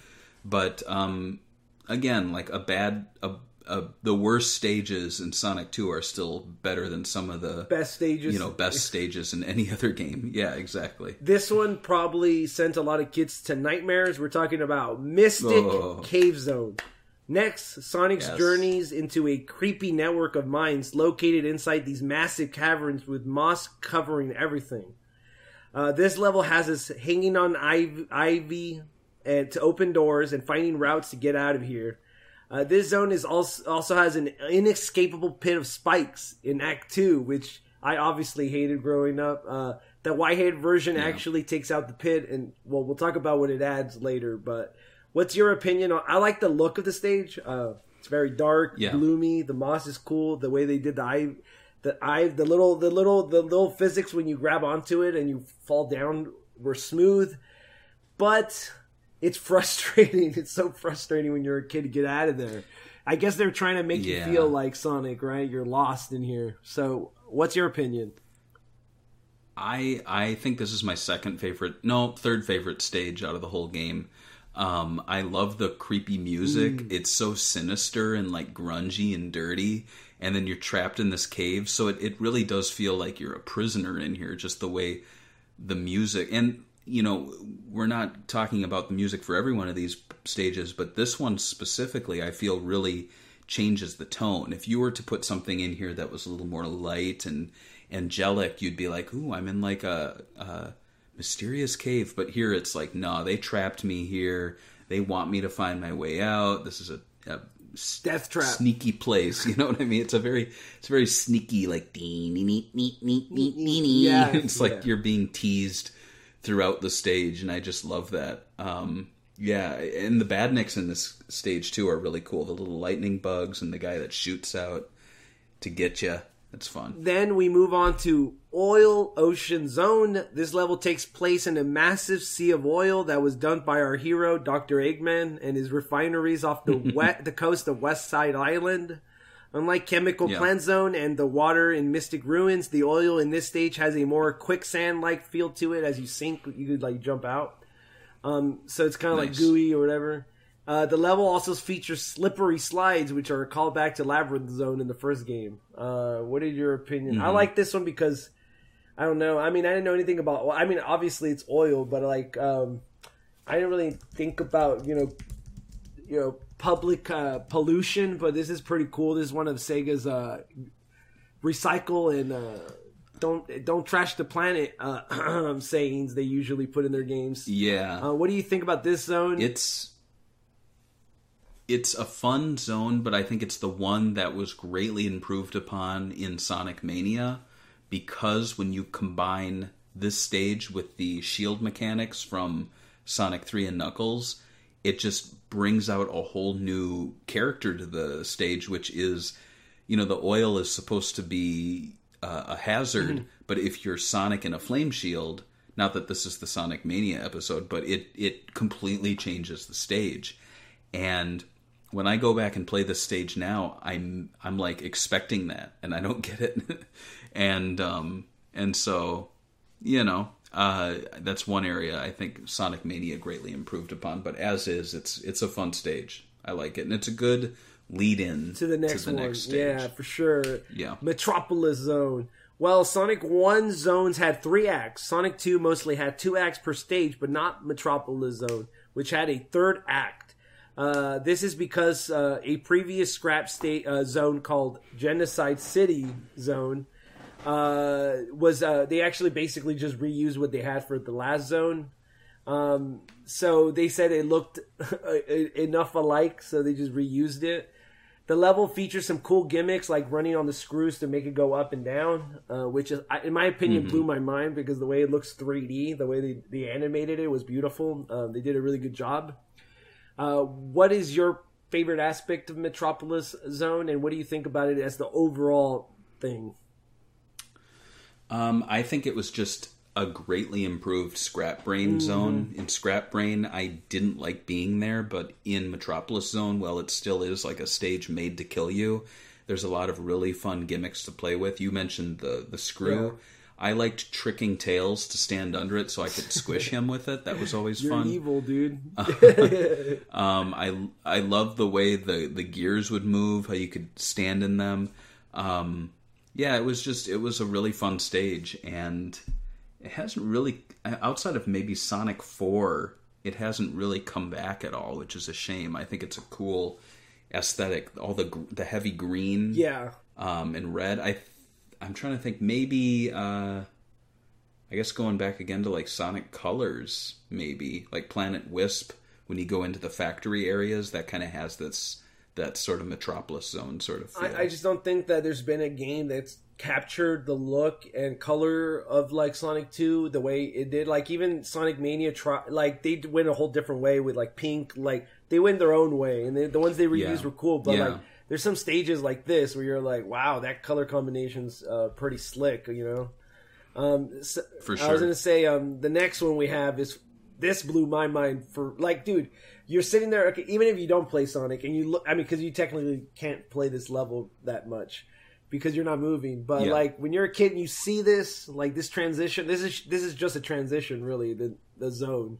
But Sky Chase Zone, blowing every kid's mind. We get Sonic retreat to the sky and pursue Eggman on Tails' badass Tornado biplane, which is Sonic's ship. Now that I know, it says Sonic on it. I should have known. This is the first zone with a single act, which is something that will continue to happen from now on. This is also an auto-scrolling level with Sonic standing on Tails' plane as you jump on enemies. Some people's feelings are mixed on the use of auto-scrolling stages on Sonic levels. I think this is more of like an interactive cutscene. Like, this could have been a cutscene, but they're like, let's let them punch and kick these things. It would look amazing. So I wouldn't consider it a zone. Right. I would consider it a interactive cutscene. What about you? I agree. I think it was really a cool move of them to make you kind of feel like a part of the story, making that transition from Metropolis Zone to Wing Fortress Zone. And I wish they would do this more often in the games. I think it would be really fun to have these little transitional playable segments. And I always felt like this is a real iconic thing. Sonic, Tails in the sky with the biplane. Something I wish we'd see more often, and something that when they do bring it back, very rarely can they execute it as well as they did in Sonic 2. I think the worst execution was in Sonic Unleashed, where you had to do QuickTime events. I think the best execution, I actually will say, was outside of Sonic 3 and Knuckles, Sonic 4, Episode 2. I thought that was like one of the positive was the way they brought back that sort of tornado thing, and we had a whole boss fight with Metal Sonic in the Metal Carrier, which I am proud to say was a name that I was able to get out of Sega's community managers when I was like messaging them. I'm like, what are the names of all of the villains in the game? And they were like, Metal Carrier is one of them. We'll tell you that. And I was like, oh, awesome. A scoop. So, The next stage we have, and I mean, I put in the notes that it had 3 zones. This one, I mean, 3 levels, right? Did it? Yeah, okay. Right. Sure. I don't remember. I'm trying to remember if it was 1 or 3. I just don't remember. Guidebook right here. I don't know why I'm not helping you out. Depending on the path you take, the results of this stage are completely different. This is actually one of the first times I really noticed that in Sonic games, you could go from being really easy to being really hard depending on what level you take. If you go on the top, you get mostly straight pathways, but if you go to the lower paths, you get lots of platforming that will probably result in your death. This stage also has panels of the plane ripping off and Sonic being blown away, where he's grabbing onto bars and letting himself go. This is also used in Chemical Plant Zone when you fall in the water or in the goo or whatever that pink stuff is. The Mega Muck. They Mega call it Muck. Mega Mech. Having him Whatever. holding onto metal bars. According to Naoto Oshima, the actual map of the game is actually shaped as an aircraft, and they actually had a very hard time doing this. So if you look at the map, it actually looks like an actual plane, basically, aircraft in the sky. Oh, really? Yeah. Okay. So, what do you think about Wing Fortress Zone? And I think a lot of people, when I played it, would die in this stage because they would want to go fast randomly. And there's a lot of platforming in this level for sure. You got to take your time. Yeah, no, I thought this was a really fun stage. I wouldn't call it cheap at all, but it was definitely difficult. But there were some really cool mechanics there. I like the color scheme. Like, looking at it now, did you think the ship was bronze, tan, or gold? Bronze. Like, what color do you think that is? I always thought it looked like, Bronze. like those old armor, Yeah, it's such a cool color scheme. It's very like World War II aircraft. And it's a shame that we never got to see, like, off in the distance, the ship flying and actually get to see the shape that they created. But in playing it, I definitely did get that sense that, unlike Mario games where you were on an airship and it was just like a mishmash of elements, this they actually put the time and effort in to actually make it look like a ship, which was cool. I like that. And next we have your favorite, the last stage, right? Death Egg Zone, which is basically, Death Egg is basically based on the Star Wars, right? The Death Star. The final stage takes place within Eggman's Death Egg, and the level actually shares assets from Chemical Plant Zone. Did you know that? No. This is not much of a stage, as all you do is walk a short pathway and have two large battles. One with Mecha Sonic, which wasn't even teased throughout the game. And the other was Death Egg Robot, which is a huge robot suit with Eggman in it. I think the Eggman robot suit fight became way more iconic than the Mecha Sonic fight because they reused it later on in Generations and other games. What is your opinion on this fight? What's your opinion on, like, Mecha Sonic just coming out of nowhere? Do you think he should have been teased up, like, kind of like they do with Metal sometimes? Like, Metal Sonic was on the cover. It would have been right. It would. I'm actually kind of surprised they didn't put Mecha Sonic, like, on the cover. I think that would have been kind of a cool selling point for the artwork. Then again, all we got was the number 2, with Sonic and Tails. They were being like really like I don't know, like secretive of what the game was. I've noticed. Yeah, but I think it would have been cool if there were cutscenes where it looked like Robotnik was like taking notes on you or collecting data, and then that would lead to Mecha Sonic, so you get these little hints.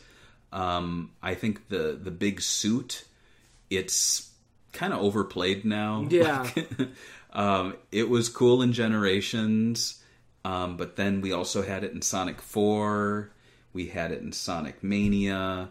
I did like the change up where it was in Green Hill Zone in Sonic Mania. Like, it was kind of cool to see the final boss in the first stage. But still, I think they need to put it to rest for a little bit because let's keep it special. I have to agree with that. And the last stage we're talking, at least the last official stage, the special stage. The special stage from Sonic 1 was completely reworked for Sonic 2. Now featuring a half-pipe-like tube where the camera's behind the player, sort of like a sprite scaler game, where Sonic and Tails have to collect a certain number of rings each round to continue. But watch out, there are bombs that will make you lose rings. To get to the special stage, you have to have 50 rings at a star post. And I'm pretty sure it's possible to get them all in the first stage, Emerald Hill, right? If you wanted to get them all. I think so. What is your opinion on the special stage, and what do you think growing up? Like, I thought it was pretty. I was like, this is a 3D video game. Why isn't the whole game 3D? That's what I was thinking. Yeah, no, it was visually, it was very impressive. I always have had an issue with special stages that didn't utilize skills that you built up during the main game. And I will say in the case of Sonic 2, they did it right. Of course, you're in a different dimension, but you're still using the same sort of skills that you learned, only in a kind of half-pipe setting. Yeah, I like it. It's probably my favorite special stage out of all the ones that are out there, and the best executed. Again, going back to Sonic 4 Episode 2, they tried this. I don't think it was as good. Same with Sonic Heroes tried this, I believe. It didn't really work as well. Who else did it? Sonic 3D Blast on the Saturn, right? Did a 3D version of this? I didn't play too much of 3D Blast, so I'm not going to be the best character witness on that one. And so, kind of like with the Death Egg Robot, it's like they would bring it back again and again because it was so iconic, but the original is always the best, in my opinion. I mean, the first one, oh my god, dude, so much frustration, dude. When you, like, the thing that, the camera that turns around rotating, man. So much screaming as a kid. I feel like I had more control of this. The only thing I would say that I hated was Tails always losing your rings for you if you had them. I wish they should have made him not have rings at all. But what it is. Let's talk about scrapped levels. One thing that I didn't get too into were the scrapped levels and the drama behind them. According to a lot of the Western staff, it seems Sega was very quick to scrap American-made levels and keep the Japanese ones. Here's a quote from Craig Stitt, who went to make Spyro, like we talked about, who was the zone artist for Sonic the Hedgehog 2. This is his quote. "My only complaint was that if art had to get cut out, it always seemed to be an Americans on the team who got cut. Sometimes this was because the art wasn't working, but on other occasions, I don't believe this was the case, such as Hidden Palace Zone. Although I was never happy with the far background." So let's look at some of the stages that they cut. First one, we only have this kind of sketch. It's called Cyber City here, but it used to be called Genocide City, but it was changed to Cyber City because Sega of America told them it's not a very good name to have in your game. This was meant to be a mechanical or industrial theme, but was dropped because it wasn't enough time to finish it. Thus, it became a third act for Metropolis Zone, as I mentioned. The zone, like all zones, was envisioned by Hirokazu Asahara and Yusashi Yamaguchi. But in the in-game graphics were the responsibility of Tom Payne. As the name Genocide City, he said it was an early name and was changed when they found out what it meant. It is said Genocide City was meant to not have a boss and be more of a brown color scheme. The work on this stage was actually reused in an unreleased Genesis game called B-Bomb and was later reused later in Sonic Spinball stage The Machine. So we got it in some form. There's nothing really to talk about, so let's go to the next one, which is the most popular scrap level, Hidden Palace Zone. I think we both consider this the most popular scrap level. The underground zone with purple water and sparkling gems has dinosaur-looking baddies. The reason it was so infamous, it was used in a lot of promotional materials leading up to the game's release. Most of the stage art is by Craig Stitt. According to Yuji Naka, Hidden Palace Zone was supposed to be the stage where Sonic would teleport to after he found the Chaos Emeralds. The name of the stage would later be reused in Sonic Knuckles. This zone would later be added finally officially into Sonic 2 via Taxman's release. Remember the Mystic Cave Zone pit? Well, jumping into it now takes you to Hidden Palace Zone, thus being really hidden. The official level was reworked from original assets and sprites, but uses completely new level layout created from scratch. In Taxman fashion, he also added new gimmicks like water pipes that blast players through tubes and rocket-powered zip lines. So, what's your opinion on Hidden Palace Zone? You think it would have been cool to be you unlock Supersonic. Not only do you get Supersonic, when you get the Chaos Emeralds, but you get a new zone to play as. That would have been pretty sick. Yeah, that would have been really cool. I'm really glad, though, that they did add it into the iOS version. I know years ago we interviewed Stealth Headcanon, and we talked a bit about this too, I recall. Yeah. And I also know, and I'll put this up only for Patreon viewers, that I received a Sonic 2 map of Hidden Palace Zone, which is out there on the internet, but not this specific one. I think this was actually from Taxman and Stealth's development. This image was posted somewhere online and then quickly deleted, and the guy who posted it said, "Please don't save that," and I saved it. So I don't think I'll get in trouble saving it or sharing it on our Patreon. I don't think so. Hopefully because not. it's basically what you get if you search Hidden Palace Zone map, but it's cool to see. So I'll share that up there. But in any case, yeah, it's cool. I like that it brings back the little dinosaur Batnik and others. So it gives it an ancient feel, right, cool. to his powers. Like there's something with history with these Chaos Emeralds, and I like that. I think it's pretty cool. Let's talk about absolutely Wood Zone. This is, I think, the most American-looking level. Sega had a wood-themed level plan, which was designed primarily by Brenda Ross, but never got done. It was meant to be a maze stage with a forest-type background. According to Brenda, the game art was 50% done before being scrapped. No boss was created for the stage. In early prototypes, it was playable enough stage, even if unfinished. Sadly for Brenda, all her content got cut out of the game. That sucks. And it is believed none of her work actually made into the official Sonic 2 release. What do you think about her art? You could tell it's by somebody totally different. It's a shame, but I'll be honest, like looking at this, it does not feel like a Sonic 2 stage. It feels like a Western platformer. Mm-hmm. Like I could see Bubsy in Sonic's place and it would not throw me off. No offense to her, it's beautiful work. It just, I don't think it fits well with the overall aesthetics. If anything, it kind of reminds me of like,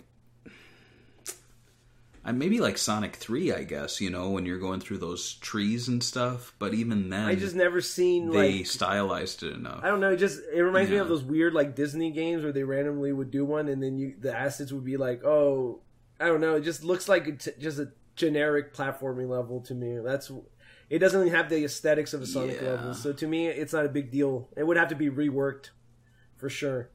Yeah. The next one we have is Sand Shower Zone. This was another scrapped level that was devised by Brenda Ross and never made it into the game. The zone's theme is desert theme. Brenda says the game's layout was completed before she moved on to work on Wood Zone, which we just talked about.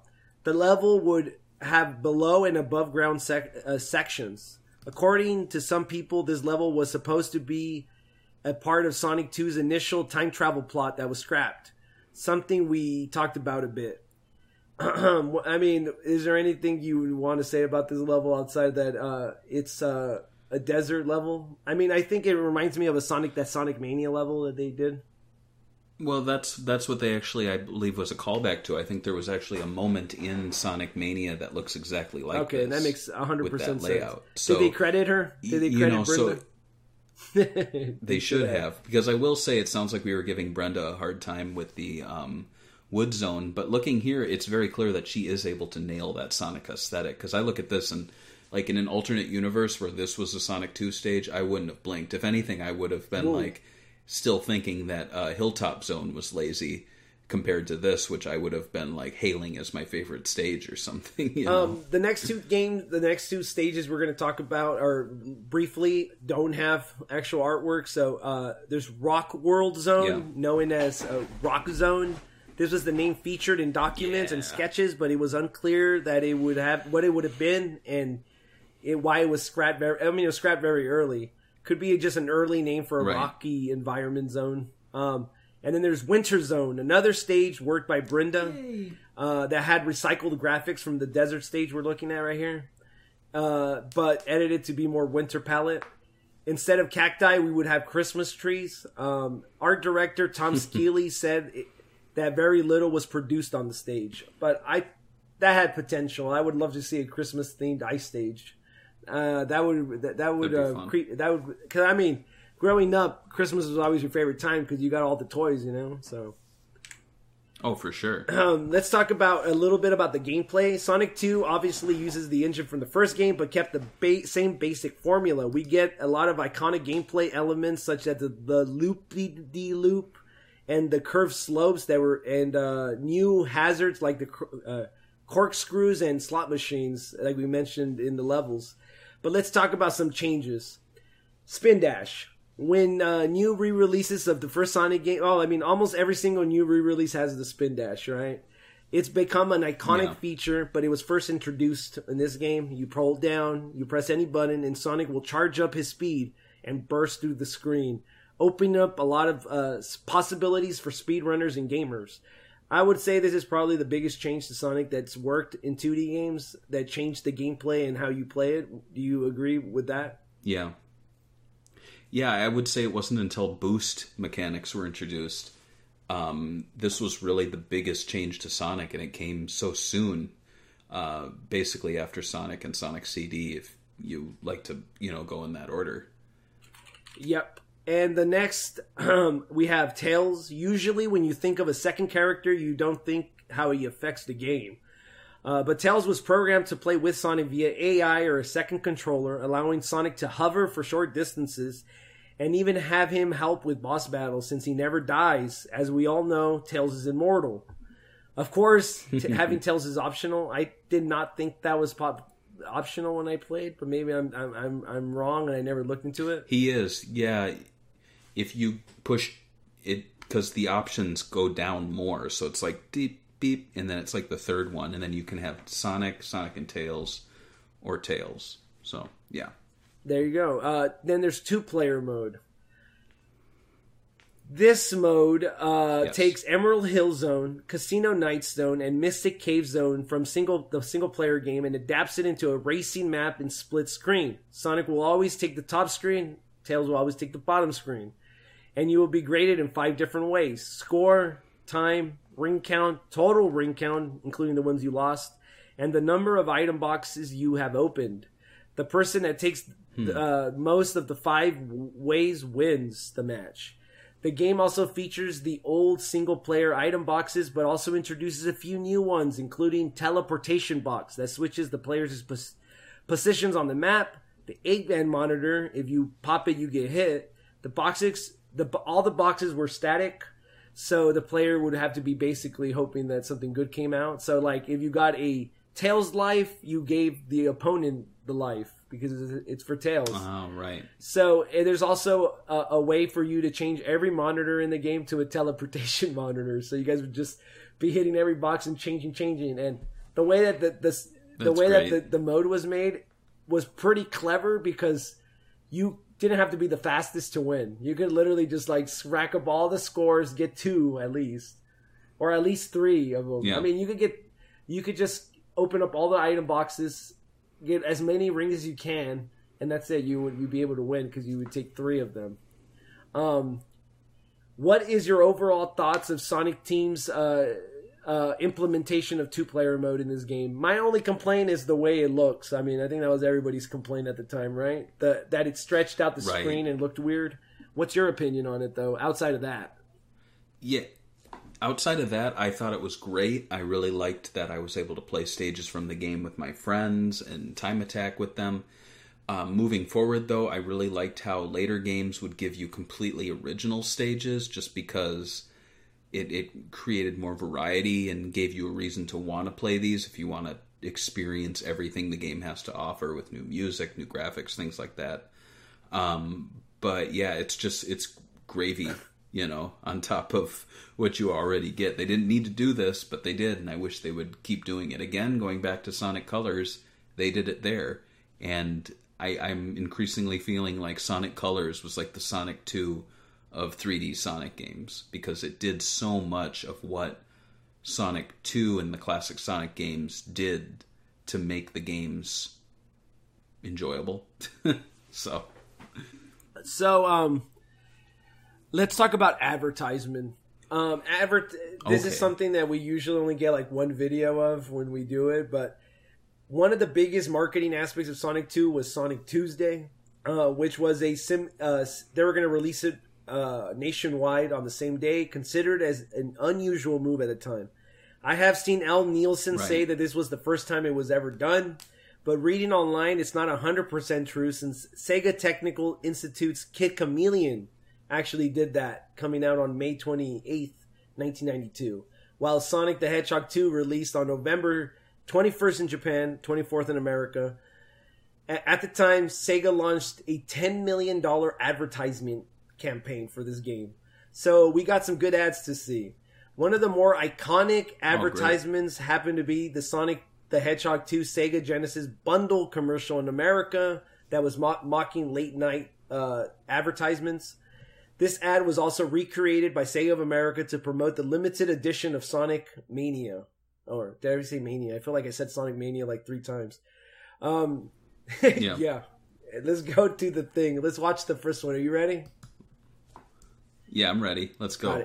Now, when you buy the Sega Genesis that comes with Sonic 1, you'll get Sonic 2 absolutely free. Sonic 2 handles stubborn stains, embarrassing bald spots, I didn't get no problem. I didn't get one of those. It even slices and dices, makes thousands of julienne fries. That's great. You can play it too. This free Sonic 2 is a $54.99 value. You get 2 Sonics for the price of 1. Sonic 2 fits easily into any tackle box. Any tackle box like that. Plastic It fits for years perfectly. Of family fun, and pets love it too. Buy the Sega Genesis that comes with Sonic 1 and get Sonic 2 free. This is basically what we like to call perfect advertisement. This is one of my favorite commercials of all time. It has everything that, like, you know, Sega's known for. The comedy. I don't know, it's just really cheeky. It really captures that era. I think this is probably the best one they did. The next one we're going to watch is, I think, kind of this, like, Al Nielsen had this thing where he liked to go and do, like, very, like, fast, like, everything's fast, everything's in your face, everything's extreme, and this is one of them. It's called Listen Up, and uses the this is I think one of the first ads that uses the word blast processing as marketing, which we all know is not BS. It's 100% real. And so we're gonna take a look at the 30-second ad. There's 2 ads for this. There's a 15-second ad and the 30-second ad. This 30-second ad has more stuff, obviously. So tell me when you're ready. Let's do it. All right. Go. All right. Listen up. Ooh. Sonic 2 is here with Beautiful. 10 levels and a How fresh fast new it is, half-pipe. dude. A casino zone, new buddy The Tails, dude that's and talking Blast about, yeah, dude, Processing, what's up? which makes him Awesome faster than graphics. ever. With awesome new graphics, the new split screen lets 2 play, and a spin dash that can be startling. I love doing that. New Sonic 2 for Sega Genesis and Game Gear, And- each sold separately. It was weird that the Sega was at the middle part. What do you mean? Was that the 15-second No, ad? this is a 30-second ad. I think you put the 15-second ad. Oh, I'm sorry. I think we played No. I played the 28-second one. Sorry. No, I listened to that one too. What I was saying was, like, halfway through, the old lady did the Sega, but that's usually at the end of the ad. That's why I was kind of surprised that they did it then. What is your opinion on that one? That one really reminds me of this, like, marketing tactic that Sega had at the time, where they're like, the cool kid is selling you the game, right? Like, this is that teenager that you knew in your neighborhood, and he's telling you about this game called Sonic 2, and that's kind of what the attitude they went for. Right. Well, Nintendo just had a different marketing. They tried to copy Sega, obviously, during Donkey Kong. We talked about a little bit about that in another episode, which I forgot what game it was we were talking about, but it was there. Vector Man? I think it was Vector Man I wanted to say, but I'm like, why would we talk about? Oh, because of the graphics, right? That's what we were talking. Right. For sure, it was Vector Man. Yes, watch that episode. It's actually pretty cool because Vector Man is underrated. The next one we have is the last one, a Cheerio ad. So Sonic the Hedgehog teams up with the iconic Buzz the Bee. I had to look it up. I didn't know his real name. Which is considered one of the best crossovers in world history. Better than World War II and the first World Olympics. Did you believe that? It ranked higher than those two. I'm surprised myself. I just made that up. So let's play when you're ready. I'm ready. Let's go.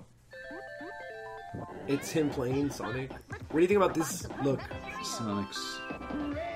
It's weird to see animated Sonic on top of game graphics, and then to see game graphics become animated. Like, this is obviously not Sega.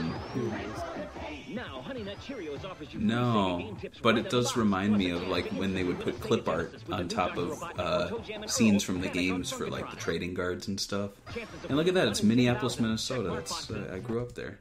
So what do you think about that ad? Did cereal advertisements actually work on you when you were younger?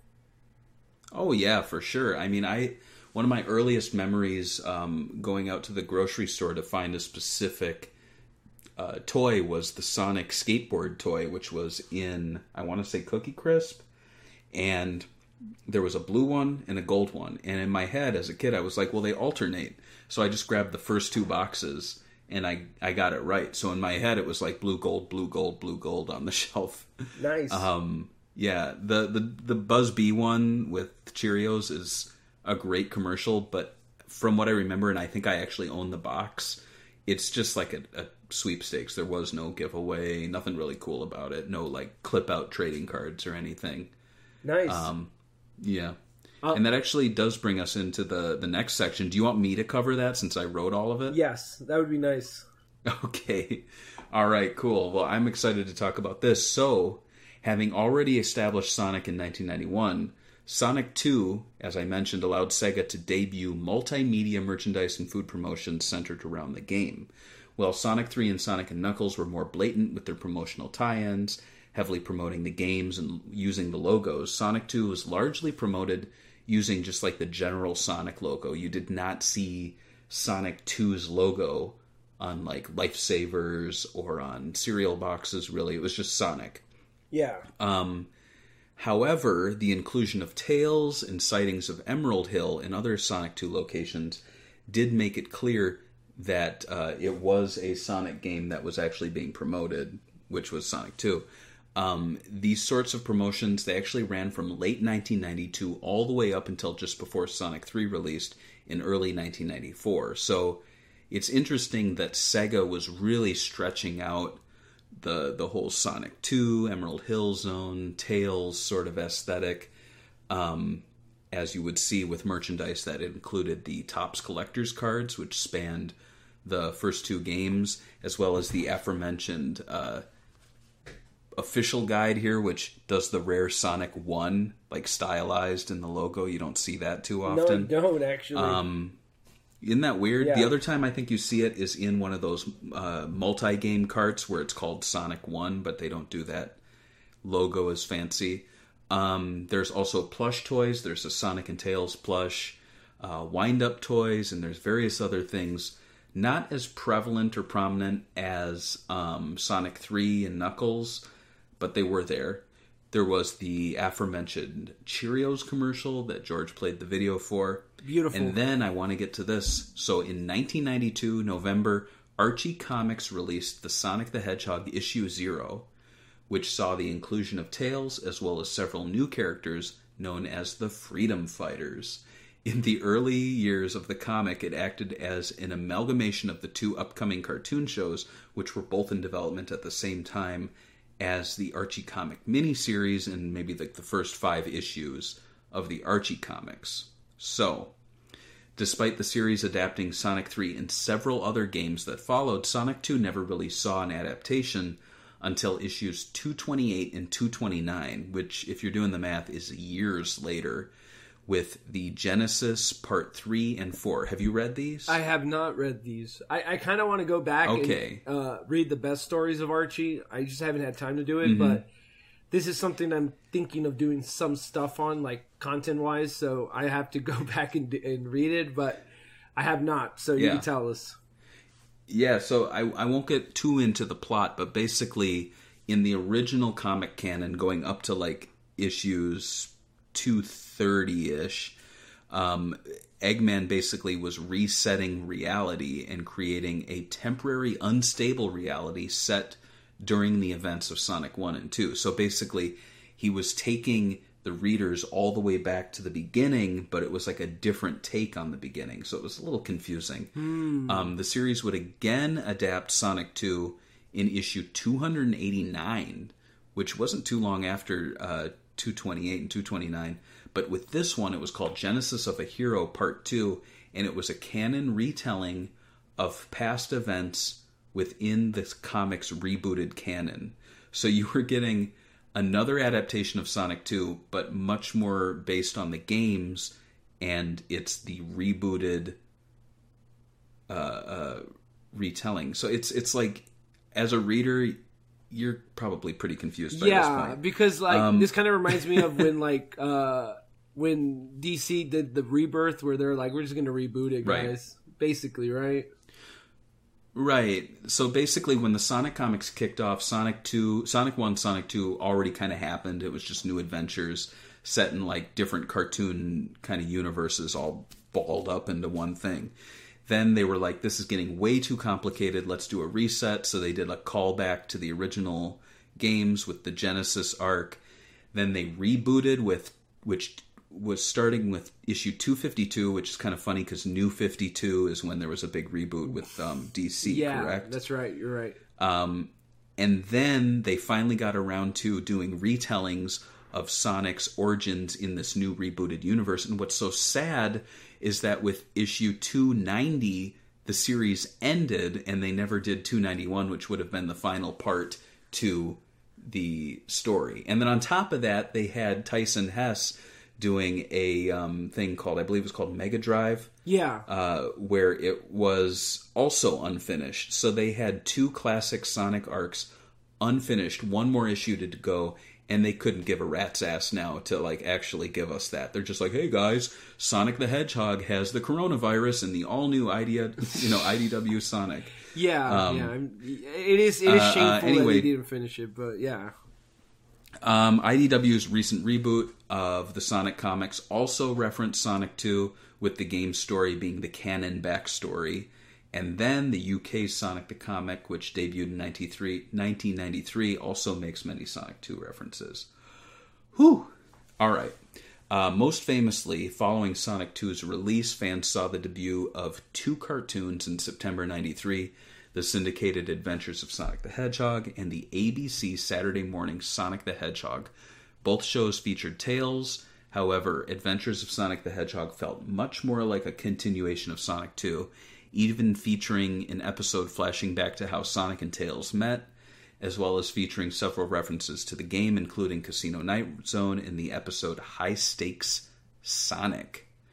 And then there was also an episode called The Mobius 5000, which featured Chemical Plant, Casino Night, and a shortcut through a half-pipe special stage, including the Star Post, as well as the show's only reference to rings, which were gray for some reason.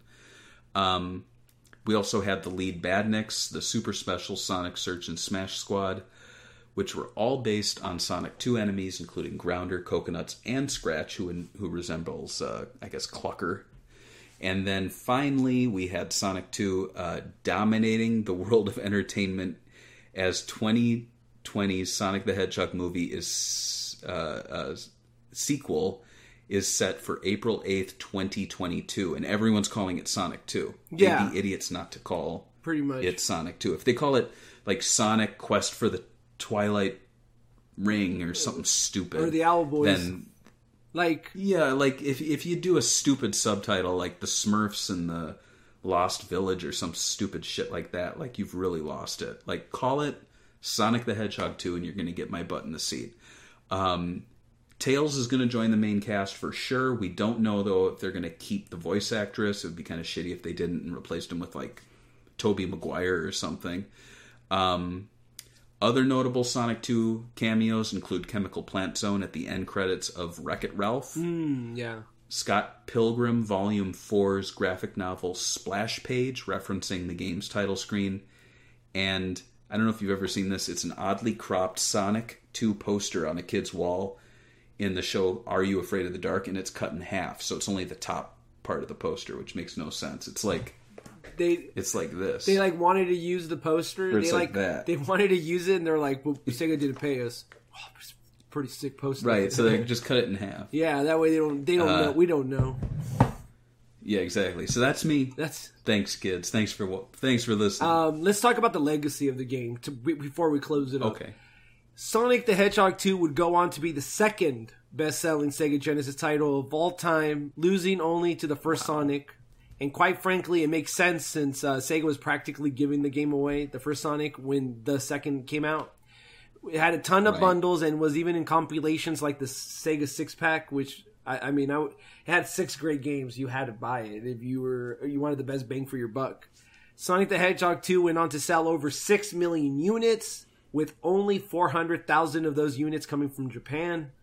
The game also topped the UK charts for 2 months, meaning the 2 holiday months, which I consider that to be huge. While Sega was gaining ground on Nintendo during this time, Sonic 2 rocketed Sega's market share to 40% within the first 6 months of release. That's legendary. That's awesome. I'm putting a picture up of Tom Kalinske with a bunch of kids playing Sonic 2 to get you guys in the vibe and the mood. Well, looking at critics... okay, so historically, Sonic has never been popular in Japan. Why do you think this is, and would you be shocked if, that it couldn't even sell 500,000 units in its home country? I don't know why. It's a question that even Yuji Naka can't answer. He actually was just on Twitter today as we record this, being like, Sonic still hasn't caught on in Japan. I don't know why, It's a shame because it's just such an awesome game. I guess platformers, are they just not that popular over there? Mario games seem to sell pretty well. To me, it's like, I feel like the speed maybe, or the way that it's designed with the physics, it's being more open-ended. Maybe they don't like that. It is weird that maybe they like. I think the Japanese really like the puzzle nature to the Mario games, because if you look, the ones that really catch on are the ones where it's just like 10,000 levels, and each one are like 15 seconds long. Yeah, they love it. I have no idea what it is. I think that is his character aesthetic. I thought even they should sell at least merch a lot over there, and it doesn't look that way. Like, there is Sonic merch, but it doesn't look like it's Hello Kitty type of popularity, you know what I mean? As a brand over there. Right. So, whatever. So, usually we do this thing now where we look at critics' reviews. So, I want to bring up some of these reviews. While everything was actually kind of glowing, everybody loved this game. So, it's surprising that sometimes you hear some critics go, it was never good. Here's some of the stuff I did find, though. 2-player mode distorting the picture that had flickering graphics was a complaint. Calling Tails useless and irritating due to interferences with boss battles. I don't know about that one. It's too easy, but suggested that each stage has secrets that make it more challenging and replayable. Too easy for people that couldn't beat it. Sorry, guys. Games Radar Plus said in 2008 re-review, when Sonic is hurtling around the screen, the game could be criticized for playing itself. Another thing we talked about. Special stages have been critiqued because of Tails losing rings when he gets hit, and the dreadfully blocky graphics. I didn't think it looked blocky at all. Like, weak, guys. Come on. I do agree that Tails getting hit sucks and it's frustrating. I do agree that the 2-player mode distorting the picture is annoying. Outside of that. To be honest with you, I don't think there's a lot of moments in the game when you don't feel like you control Sonic. I feel like it's very specific parts of the game, and it was specifically put there to blow your mind, going like, oh man, this is way faster than the first one. And it accomplishes that at the time. Now, absolutely. Now every console could play a Sonic-type game, but you gotta understand, back in 1992... we had the NES game. Can you find a game that's as fast as Sonic on the NES? No way. Like, it was just smooth the way Sonic flipped. The camera couldn't keep up, dude. I'm telling you, the game camera couldn't be programmed fast enough. Nope. That's how fast he was. And that marks the end of this episode. You want to close it up, read our Patreon comments. Yeah, and before I get to that, I just want to thank everyone for watching. This is our 50th episode. I never thought we'd make it this far with Sega Talk. But I think it's really when we started to do Patreon, when we really told ourselves, let's do these every 2 weeks, we really got a good groove going.